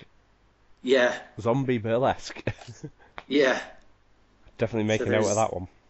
Yeah. So that's and it's a free show too. So all you got to do is just go up to the box office and ask, and just tell them you're a tourist, and they'll pretty much give you free tickets. I've seen it happen to many people before. Is that in Planet Hollywood? Planet Hollywood, did you say? It's the Planet Hollywood Casino, the Miracle Mile shops. Inside, you'll see it. You just got to keep walking a little bit downward. You'll know you're at the right place when you see a fountain and then a giant stripper girl statue. That could just be like a dream, though. Well, you guys have never been to Vegas before, have you, Matt? No, it's first trip over there. That's why I was like, Man, what do we need to go and see? What do we make sure we do? It's the most American place on earth. Oh, yeah. I thought that was Texas. I thought it was Texas, too. That's the most stereotypical place. Yeah. No, over here, there's a lot to see. Everywhere you go, there's going to be something to do. Now, the place where people always say, you were asking about bars and stuff earlier. Yeah. Every casino has a bar inside their casinos. You'll see they're called the island bars. And that's where a lot of the times where you'll go, and if you're lucky enough, you get a good bartender, they'll give you free drinks. But you gotta at least look like you're gambling. Right. You gotta tip them nice, look busy, and they'll keep you drinks full. Well, they have gambling stations at every seat at the bar, so. Yeah, it's pretty crazy. Even the convenience stores here. I mean, you go to inside an Albertsons or a Smith's or some kind of grocery store, and they'll have gambling. They'll have like slot machines inside the grocery store. Oh, that must just be bad. It is pretty bad. In the airport, they'll be as soon as you walk out of your plane, they'll be in the airport. Yeah. Or at the gas stations. We booked a stretch limo when we get there, so we walk out the plane. Some guy's there with our name in his suit and everything. We're arriving in style. Yeah. But because there's 5 of us, we looked at it. It wasn't that much more than getting taxis. Yeah. I think we paid $100 for a return in a limo. Yeah, but I mean, the shuttles are free, so. Oh yeah, we'll try and find some of these free shows and 3 bars, free drinks. That's amazing. Oh no, that's going to be such a messy week. When are you guys all getting there? Apart from Alan, that's a bit of a Thursday night. Oh, you get no party time then? Me? Yeah. I'll do it the nights while I'm playing. I don't care. Yeah, and then there's the Super Bowl on the Sunday. Yeah, Super Bowl on Sunday. Yeah. Oh. Yeah, I'm going to be playing in the team event, and my Seahawks aren't in it, so. I'm guessing Super Bowl in Vegas is going to be a pretty big thing, though. Oh my God. Yeah. Yes. It's weird because it'll be it's the biggest mecca for Super Bowl in the world. Oh, it's one of those, like, I watched Super Bowl last couple of years over here. You watch it, it's like, that's going to be pretty good. That looks amazing. Such a big, and I know you guys all have big parties and everything, but to actually be over there when it's on. And in Vegas. Yeah, there'll be, you can actually, each hotel will throw giant Super Bowl parties that you can actually buy tickets for. And they'll have, like, massive, we used to go to the MGM all the time for it. And they'll have these, like, 8, like, I don't know, shit, like, 500-inch televisions or something, big, like, movie theater projectors watching the game. And they'll have, like, buffets of food and all that kind of stuff, bars. And that sounds really good. Yeah. The other thing, too, is don't forget to bring your swim trunks, because there's actually day clubs here where you can go and it's like a huge, giant beach party. Oh, what's the weather like actually this time of year? Indoor. They're indoor. Oh, sweet. Yeah, they're indoor. But it's going to be pretty cold, too. It's been very cold here the last couple of days. Not as bad as East Coast by the looks of it, but Oh God, no, not that no, bad. No, not that bad. they're all currently snowed in as we record this. Shoot. Yeah, Snowmageddon, I think it's called. yeah, I think they're up to like almost 30 inches. Yeah, That's crazy. and there was nothing Friday morning pretty much. So that's in like 48 hours. They're getting just under an inch an hour pretty much. Yeah. Oh, there's some euphemism in there somewhere. Right, well, thanks very, very much for coming on, guys. It's been great recording with you. And I'm sure Yeah. I'll see you all in just over a week. Yeah. Cool. Nice to meet you. Hi all, Matt here, joined for the final part of our LVO episode, during this time by the UK guys. So we have Alex Harrison, Hello. Mark Crumblebumble, Alright. and the alcoholic Joe Freeman. Alright, bit harsh, but fair, alright. You know it's true. I do like a beer, mate. Every single thing you've looked up regarding Vegas before we go has been a bar, hasn't it? Yeah. Preferably with breasts. Yeah, titty bars, they're a win. They're always a win. So we're all heading off on Monday. This is now the Thursday before. How excited is everybody? Yay! I cannot Yes. wait. It's getting a bit real now, isn't it? One day of work and then a day of travelling. It's been real to me for about 5 months, man. I like sort of preparation. Yeah, you've been like a child for months. That doesn't change though. Mark's a child, full stop. Yeah, but Although- I'm a child that bought 5 electricity adapters. Yeah, he's a That was useful child. very grown up. Very grown up. I just can't wait for Mark to be in a casino and then lost for a week. So it's Monday then. Because we all know that's going to happen. Yep. Not irresponsible. Well, as long as it's not being thrown out, that's the main thing. No, I think Hold you're it, the throw one it out. most likely to get us thrown out, Alex. Yeah, if I start touching up random people, probably. Yeah, I think random guys that you touch might just hit you back. Yeah, probably it won't work. I don't know, it's Vegas, anything goes, right? Maybe. Are you going to be on Tinder again? Oh, yes. Oh dear. So, yeah.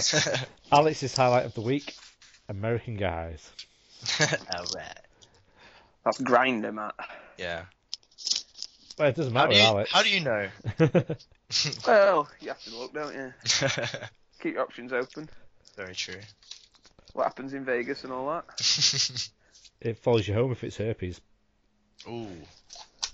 Well, you just wash your balls in TCP and you're alright, aren't you? Moving on. That stings. Really good.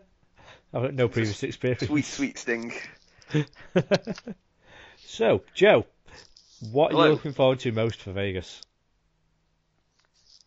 Well, quite predictably.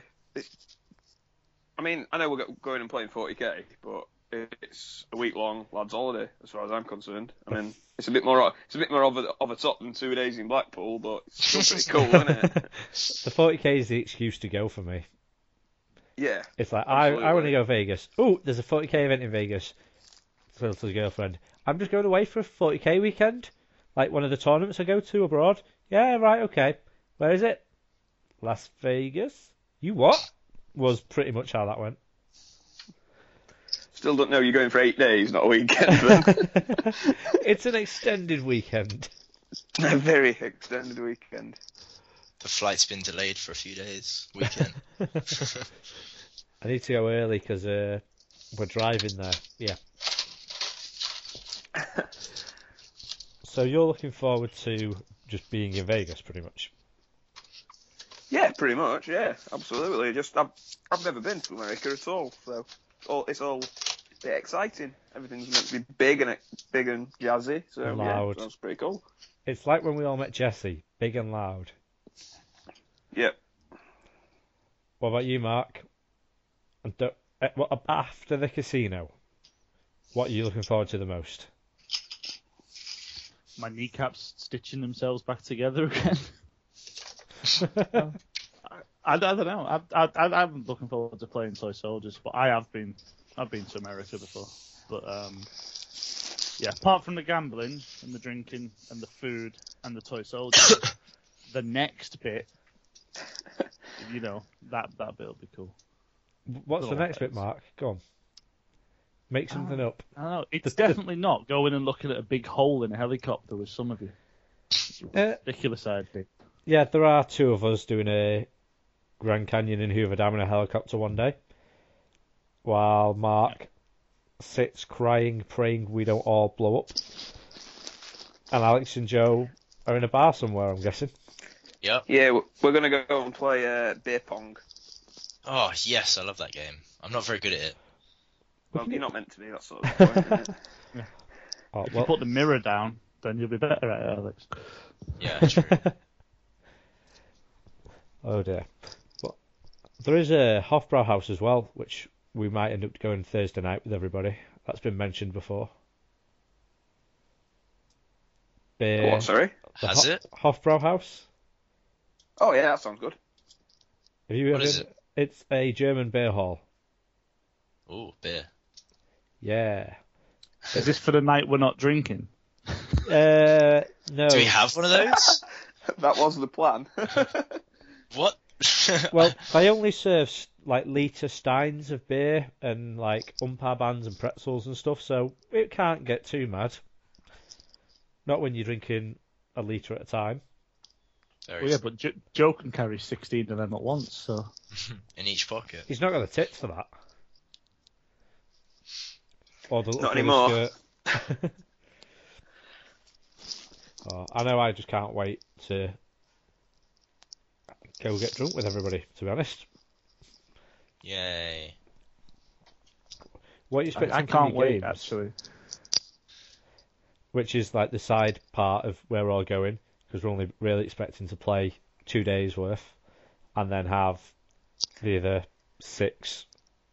Shut up, you're going to have rates tits on if you're not playing third day. Oh, I couldn't care. Obviously, I want to go and get third day, but if not, then there's the team event, or there's Beer Hammer, or there's just strip clubs in the middle of the day. I'm sure that's a thing. Plus that's Super Bowl day anyway, isn't it? Yeah, Super Bowl, fuck it. Not that we don't really understand what's going on with that, but... No, but you know everybody over there is going to take it stupidly, and it's all going to be 10 times the size it would normally, because it's in Vegas. I have just no like rugby idea. with helmets, isn't it? Yeah, I literally don't know any rules for American football. It confuses me. I know there's 2 teams, and that's about it. You're allowed to pass forwards, and you don't use your feet. That's pretty much all I know. So it's basically not football. No. Okay. And it takes forever. Yeah. But if everybody's cheering along, and we've all had a few. Yeah, exactly. Anything's entertaining when you've had a few. Yeah. Well, it takes about 8 hours to play a game, doesn't it? So I'm sure we'll pick it up at the end. You never know. You might get extra time and penalties. Possibly, They all need a rest. They all need a rest every sort of couple of minutes. So they have the defenders, then they have the attackers, and then they go and have a sit down. Then the adverts are on. Then they have Springsteen on for a bit, don't they? Is Springsteen on it? Janet Jackson gets the tits out. I've got no idea.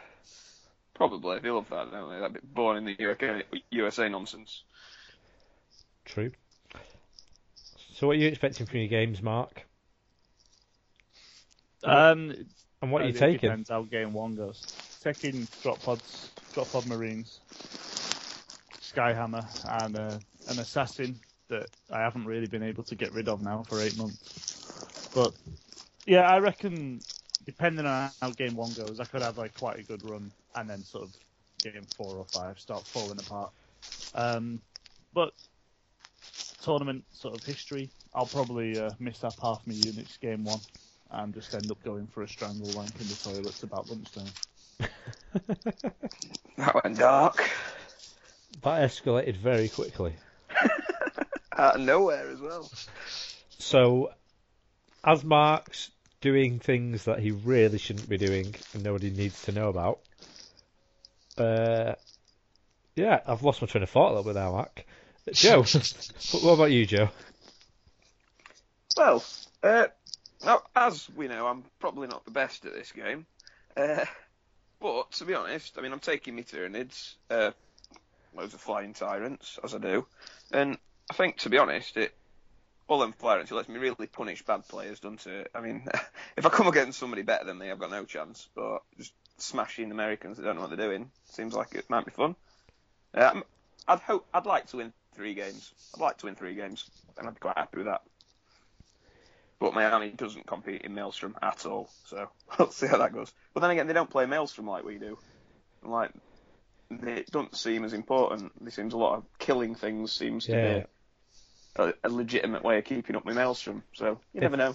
A lot of the Maelstrom is killer unit anyway, so yeah, it's a lot more important for the mission, but it's a lot less important to be able to get the points, having a strong ground presence. Which is ideal, because I don't have a ground presence. Yeah, you do. You've got that Flyrant that just got grounded from the Scatterbikes. No, Scatterbikes just die straight away, don't they? They're shit. That one spore that won't die. Which can't score. Because it's a spore mine. Oh, shame. I've got the Gene Stealers, though. They'll be alright. Oh, you got Gene Stealers in it now. How many Lictors? Yeah. None. No Lictors. Is that going to change before we go? No, absolutely not. I'm fully committed to it. I think you should take Lictor Shame and show them how it's done. I'd love to, but no. Flyrants all day long. 5 Flyrants and Lictor Shame, that fits in 1850. Not really. It does. Not really. I wrote the points out the other day, I got bored. Yeah, but three isn't really shame, is it? If you've not got No, 6 or 8... Death Leaper formation and 5 Flyrants. I suppose. Yeah. Cad, Leviathan, and Death Leaper. No, I'm not falling for this. You're gonna go. You're trying to work the points out now, aren't you?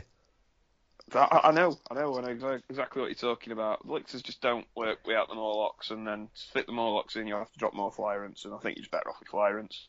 And everyone you talk to says that you can't play Tyranids, and you can't just utterly do Hive Tyrant Shame. And then everyone you talk to, not Hive Tyrant Shame, just spamming the shit out of it. Yeah. And everyone says you can't do it. And they're all that convinced you can't do it. I don't think anyone's really been doing it, to be honest. Everything seems to fucking die, and the rest of the Tyranid army is shit at killing things, and it's shit at surviving, so you might as well kill everything. We've only got 1 good unit, so I'm going to take 6 of them. Fuck you all. Logic. But yeah, do you not? So you're aiming for 3 wins based on UK tournament experience. Do you not feel in a 300 and odd player event you might be able to squeeze 4 or 5? I'd like to, but you guys know, I'll announce it to the world. I only care about beating Mark. Mark is my only aim. Yeah, there is. I was kind of hoping you'd forgot about that. Is it £20 on that one? No. Nope. It went up a lot, didn't it? It escalated, yes. Uh-oh. How much did that... No. It started at 20, didn't it? What? That started at £20 on a night out. Yeah. Did you have a bet on me and Alex as well? $100 is only about 30 quid, isn't it? It's Monopoly money. $100 is like £80 at the moment. Oh, whoa. Shit. Yeah. The exchange rate's really bad now. It's gone down to like 1.35. Yeah. I was going to get some dollars today, and the exchange rate's really bad. So I told you this a month ago when I changed my money over. You had money a month ago. No one else. Well, a month ago it was 1.5. It was good, and I didn't expect it to shoot down so quick. Yeah, I didn't have money a month ago. I do now. I'm just going to have to change it. I'm going to change some this weekend, and hopefully it might change the next few days to like 1.4 or something. I'm changing $1 million this weekend. Oh well, so if we're short, we'll just borrow off you then. If you've got $1 million. Yeah, I'll spend it on hookers and blow. Hookers and blow. Yep. Yeah. So did you have another bet as well, or was it just the one between you two on who finishes higher? We've just got the bet for which of us finishes higher at LVO, which is $100. We might have had another bet that we don't remember, but we don't remember. we were pretty far gone in that little shit pub, weren't we? I think everybody was at that point. That's why we ended up there. You say it's a little shitty pub, but we keep going back. Yeah, I love it. Joe's a little shitty pub kind of guy. It may be worth mentioning Joe lives and works above a not very shitty and large pub. Yeah, pretty much. I mean, it's a bit shitty, but it is quite large, yeah. I saw that on Facebook. Thought, have you closed the pub for refurbishment so you can go on holiday? No, not quite. It's shutting about a week after we get back. So you get about 3 weeks off? No, it's a pain in the ass, to be honest. I've got a lot to do while it's shut. Oh, that sucks. So, moving on. Alex. Yo. What are you taking? What do you expect? I don't know, because obviously our only past experience is either ETC missions and Nova, and Nova was only slightly different and easy to pick up. The thing with ITC missions is it's quite random, and with there being so many players, it's quite difficult to kind of gauge on not only their meta, but how well you're going to do with matchup wise. So I don't know. Obviously, I'd like to make the Sunday as with you, but I don't know. I think I'd like to get 5 wins in the first 2 days. Yeah, I think it's going to take a lot of luck for whoever gets to those top 8. Yeah. With the amount of players going, like you've got some. I know there's some from Australia. There's a lot from the UK. There's probably a couple of others from throughout Europe, and then there's the entirety of America, basically. Yeah. Yeah, but we're pretty much discounting them for top 8, aren't we? The biggest thing is it's not like Nova where it's the top 16 and then they do the brackets. So top 16 with 250 players isn't too difficult. Like, not as difficult. Whereas top 8, even if you get 1 loss, you need huge points in those 5 wins to get the top 8. You need to be getting almost max points in every game. Exactly. So if you get a close game where you've just scraped a win, that win might not be good enough. So I don't. It's going to be down to matchups, which is quite random. So it's quite hard to predict. I mean, there's no room for error when you need 6 wins to guarantee. Well, we were talking about this in that endless chat that even last year at LVO, where there was 270 players, there was only 3 people that got 6 wins. But they did have 6 games where you don't need it with that many players. Whereas, because they would have had, after 5 games with 264, you can have an undefeated 8, I think. But because there's more than 264, you need 6 games to have an undefeated top 6. But because the LVO allows draws, or events like Nova don't, that messes it up. Even then, though, getting a draw in the ITC seems fairly difficult. Yeah. Well, it's out of 11 points, isn't it? Yeah, they made it purposely difficult. Yeah. So even if you lose primary, you win secondary, and then it's just down to tertiary. Yeah. It might be you get Warlord, they First get Blood, they get Linebreaker and Warlord. Yeah. See, that's like the only. So it's not like So it's not too difficult. It could be 10-10, couldn't it? It depends on the missions, because some have harder to draw, or there's some missions, but like King of the Hill, you both might just not have King of the Hill for whatever reason. What? King of the Hill? What the fuck is King of the Hill? It's like having the most units within 6 of the centre. Within 6. How does that play out? Do you only need 1 model part of a unit within 6, or is it just as many models or as many units? I think it's 1 model, like you need 1 guy within 3 of an objective, but again, I've got no clue with that. You're going to tell me I have to land to get that one as well, aren't you? Well, it's probably... Yeah, because it just says you're not scoring if you're in the air still, are you? You can't score as a flyer. God, But it's at the end of the game, so usually at the end of the game you're Yeah, it should be alright. You've either killed them all or you're landing on objectives anyway. Yeah. Land and hope, yeah. But yeah, with our list, they're not really gimmicky as such. There's no like... You've got to just play the mission, don't you, as we've sort of play tested. There's nothing like a Death Star which is invincible. There's Nothing like that. It's just a matter of playing the mission, and obviously if it comes down to matchups, there's no list out there that you can safely say I can take on everything in a certain mission. So it's difficult to kind of. I think me and Alex are taking pretty much the same list, which we've had the base for and then tweaked and messed around with, which is effectively a shitload of warp spiders, because the new Forge World stuff lets you take warp spiders in the core as up for a war host. We've basically used a quite generic UK Eldar list, but because of the ITC limitations on 2 formations of the same, we've just managed to override that with the new Forge World book. And actually letting you use a Forge World army list is a bit novel for us, isn't it? Yeah. Well, it just slots in as a Eldar war host as a core choice, so it's not an Eldar army list that we're using, but it is out of the Corsair book, which has its own lists anyway, and its own nonsense psychic powers. But yeah.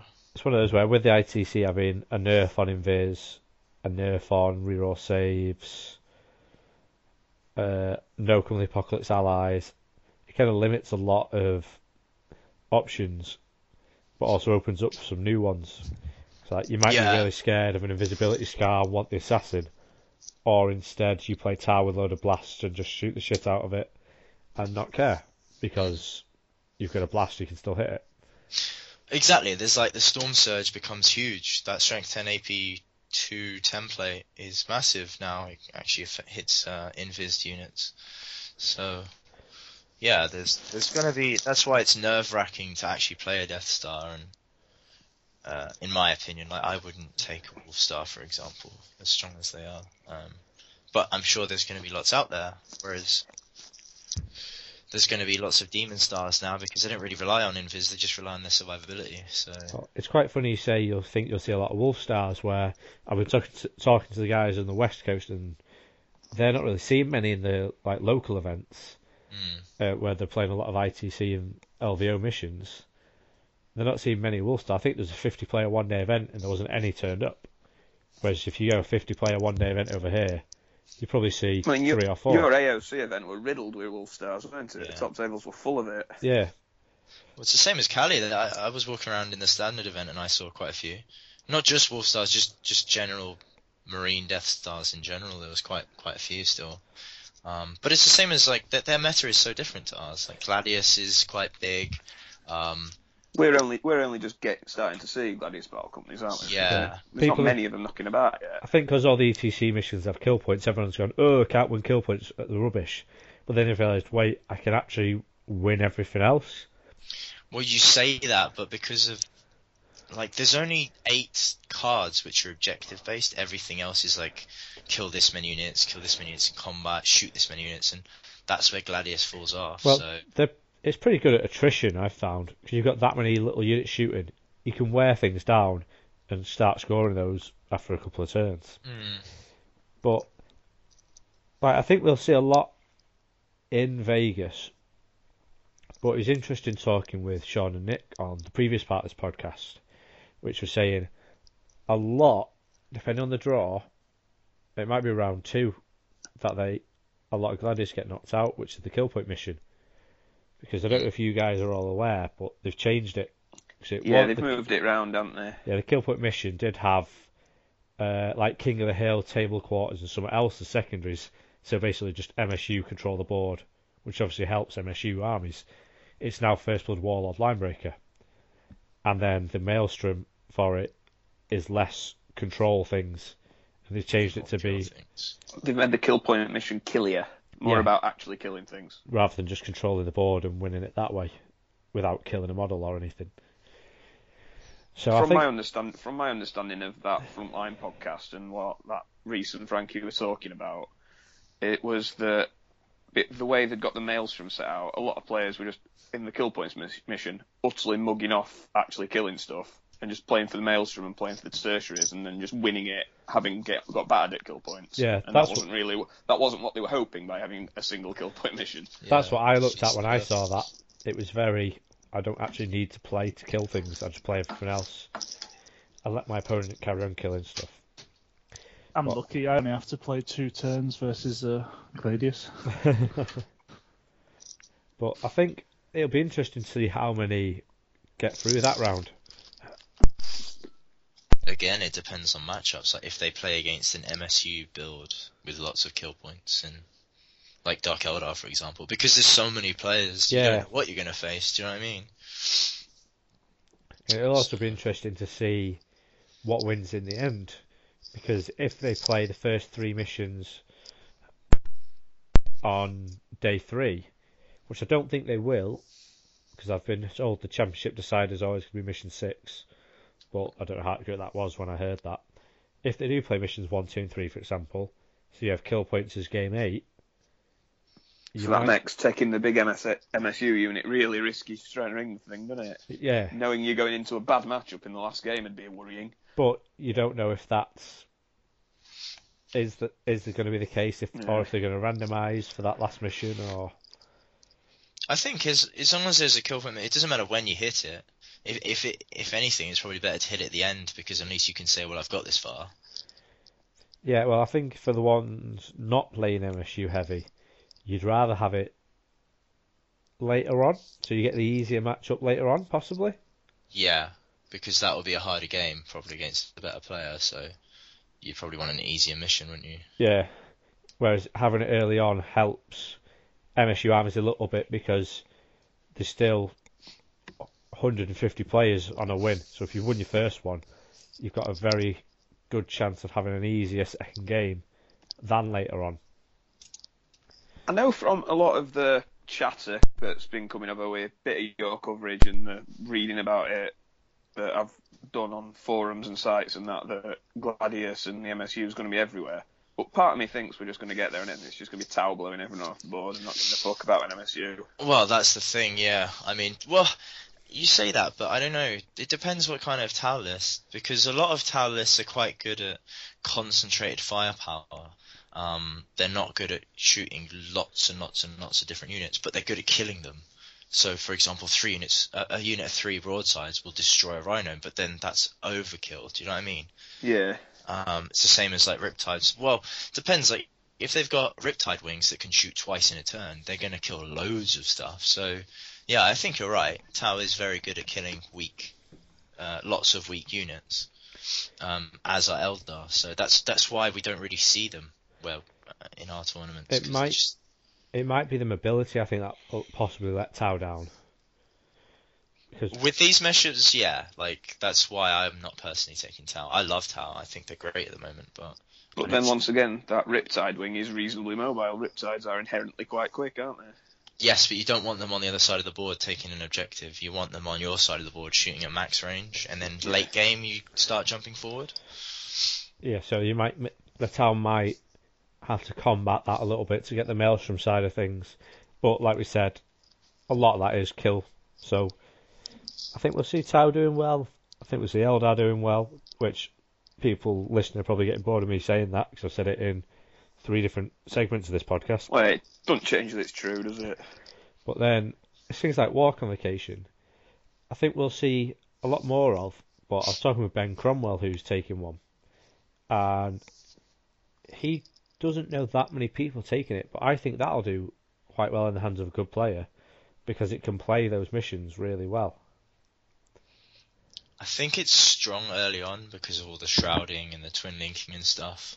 But once you use those abilities, it's quite a squishy army. You know, all the 4+ saves and stuff. It's quite an alpha striking army where it's really tough to kill early on. But if you have enough stuff alive, you can just kill it, because at the end of the day, there isn't any tough units in it, really. Yeah, it's one of them where, because you get stealth from shrouded 2 turns in a row, you're really not doing much damage to the first 2 turns. Yeah. And then you've just kind of got to hope they don't do enough damage to you for that late game. You're still there. But there's a lot of tricks. I think they're not massively long ranged either, to be fair. No, it depends if they got drop pods and stuff. Yeah. But no, I'm really interested to see how Gladius ends up doing it towards the end of the event, because I know there's a few guys who've been winning local events in like California area with Gladius. The guy who posted on DACA, is it Julio or Julio? Yeah, he's been on this podcast, actually. Yeah, his Gladius list just makes me pucker up real tight. I don't want to play that ever. It's horrendous. But I think like the White Scars book in Carrion or the Hunter's Eye Relic and stuff, that's opened up for Marines now. I think Marines are going to win this whole thing somehow. So your money's on Marines for top spot? Yeah, but it will be. It literally will be on. As soon as I can find someone to bet with. I disagree only because they do still struggle with Death Stars. Like they just can't hurt them. I think Death Stars will be eliminated, most of them early on. No, I don't think they'll make it. I think they're still going to be strong. There's still all this Forge World stuff that you don't see in. I think it's just the fact that you can multi-charge a Gladius with a Death Star and just kill everything, and there's nothing they can do to stop it. I just think anybody with the opinion that Eldar aren't favourites is frankly talking garbage.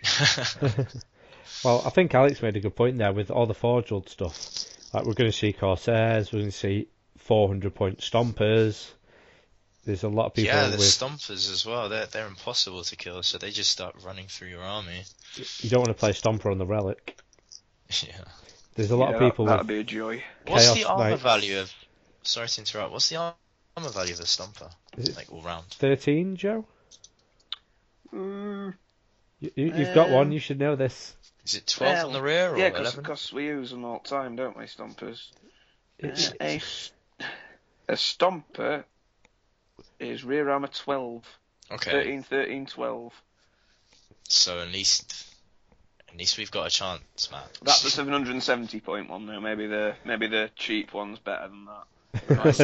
I think the armor value is the same. Yeah, it just gets different upgrades and things. But it's how many hull points is it? 13, 12, or is it 15? No, it's not got quite that many. No, 12. 12. Okay. Yeah, that's only 12 sixes. That's only 12 squads of spiders. Luckily, you've got that many. In a couple of turns. Well, add the force field to it for a 5-up save, and then it's probably got a void shield generator behind it as well, hasn't it? Oh, you'll be within that somewhere. You'd hope. The Americans love those, apparently. Yeah, I think we'll see a lot of them as well. They are very strong. I think me and Mark had a comedy conversation the other night. I don't know if you guys were in on it or if it was just me and Mark. It just turns out we just didn't have a clue what it did at all. We were like, "Well, it does what? It's immune to what? Why? Immune to everything, pretty much. Yeah, it's why are buildings immune to haywire? What the fuck is that all about? It's not a building or a vehicle. It's just a thing. So I think they've. No, but buildings are immune to haywire as well, though. No, they're immune to grav. No, buildings are immune to haywire in that ITC FAQ. Oh, in their weird FAQ. Yeah, unless it's very specifically a vehicle, and a building isn't a vehicle, it's immune to haywire. I don't even think they're letting Melter work. I'm not worried about void shields. Well, I don't think they're letting Melter work against it either, Mark. So it's just like, yeah, Melter. I don't even think they're letting that work against void shields. From something I was reading earlier. It's just forging a narrative though. What? Acid melting through a force field? That would be ridiculous. It's not, that part of it isn't a building, so what you need to do is just drop your melter inside and blow up the actual building that's projecting them. That's on AV13 with 4 hull points. It's not AV13, it's AV12, isn't it? Oh, fuck me. No, the actual building the shields inside. Are AV12. The actual building projecting it is 13 though. Well, this is becoming stupid. Yeah. So I honestly crack can't hurt grenades it to at get all. the shield down. Like, don't quote me on that one, but I've double checked. Quoted. Oh no, I'm quoted.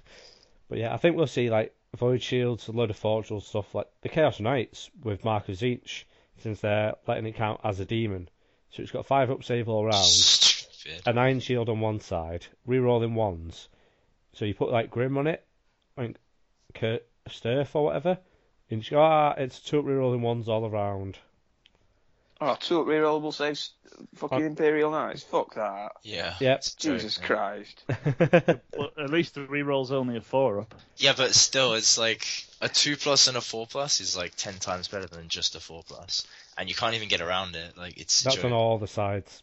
Yeah, that's insane. It's failing 1 in 12, isn't it? Let's be right about it. Yeah. And good luck putting 70 odd hull points on a knight. Yeah. In one turn. Nightmare. But at least it's only Chaos.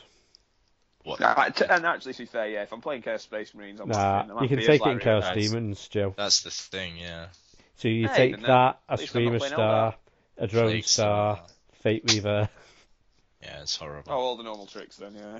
Yeah, Basically, you're just swapping out Be'lakor for a Chaos Knight. oh, there's some So at lists. least it won't be invisible then.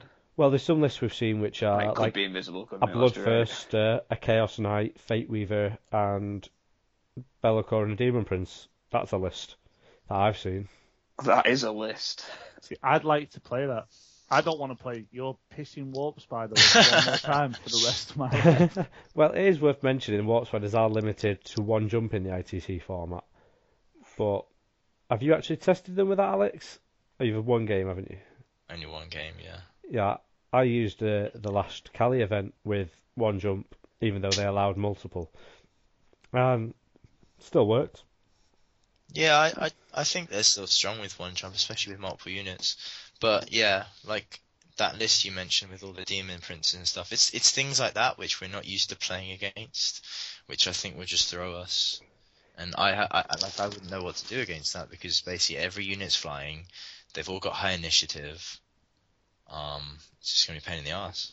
I'd play that all day long. Oh That'd yeah, be right laugh. you'd have no problem. If you don't let them take off, they're never that scary. Mark's like, I'm going to go first, I'm going to kill everything. Apart from Be'lakor, who's sat in a ruin. Oh, But crap. I've got your nose cover, so Yeah, exactly. he's Oh, dead yeah. too. He'll kill Be'lakor in one turn. You put that in your multi-melters, not your grab for a change. Maybe mix it up a bit. What, Never 4 know. more Melt Ignore cover? No, you want 100 grav shots instead. That will kill him. He's not wearing any pants, though, is he? Bellacor's naked, so he's just a pain in the ass to Yeah, wound. sixes. Yeah, but your rerolls to wound. It's better than 4 shots. Well, it's Well, fit. I'd hope for. To be fair, it's toughness 5. If you get the drop on him, you'll murder him with bolt guns. Yeah, Yeah. with just the twinning bolt guns, yeah. If there's a Chaos Knight on the board, that's getting the attention of the Melter. Yes, that's what you need to kill a turn. You have a bad experience with Melter and Imperial Knights, Mark. Yeah, but that's Mike Folks' fault, because he stomped 2 units of Centurions that weren't even involved in combat. They didn't even want to know that night, but the Knight decided to kill 6 both units out on the second and third rolls of his stomp. But He slipped. they can't do that. He They can't do slipped. that in ITC. Exactly. You can't stomp out of combat, so it's like... And you know, 6 doesn't yay. instant kill, yay. And you And can't you're letting you go. look out, sir, as well, aren't you? Yeah. Yeah, and you can't go up levels with a super heavy either. So a knight can't Yep. get you on the second floor. What You know, is it just the terrain's super heavy gonna be massive. walkers? And GMCs. So a Wraith Knight can't go on a second level? I'm not sure with the Wraith Knight because it's jump, isn't it? Yeah, that's what I was going to say. That would be a bit silly. But I know that it's for ease of play at their event. I think that was the reasoning behind it. yeah, they don't want you balancing models on top of the massive... That's what blue tack's for, isn't it? It's alright, the Wraith Knight I've got off Blackie comes off, so you just have the feet and a base, and the rest of it just sits by the side, watches.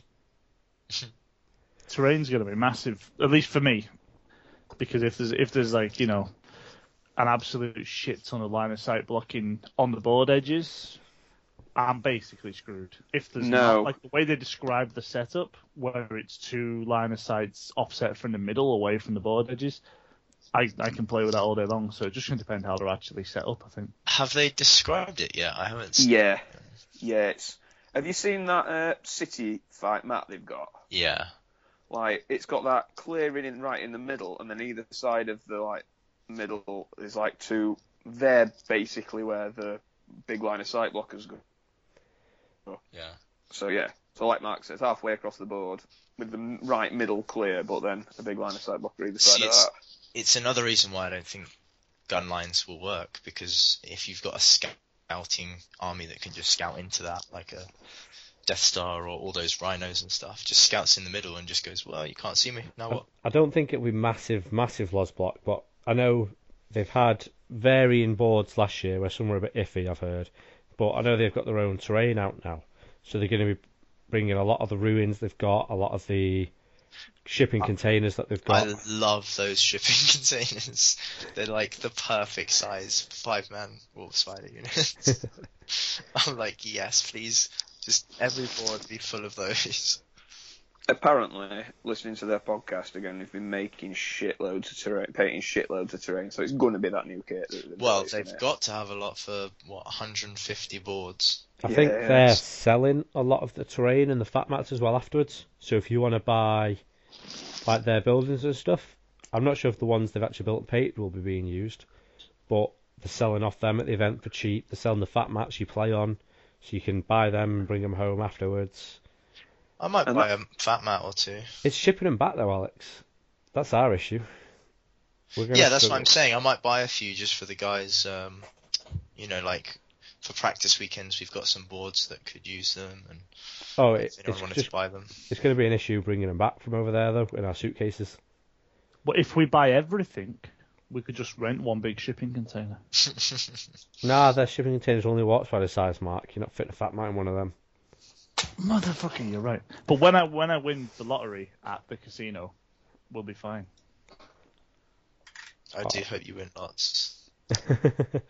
Just for drink's sake. Yeah, if Mark gets a big win, we all know. Mark. Hookers on Mark. Yes.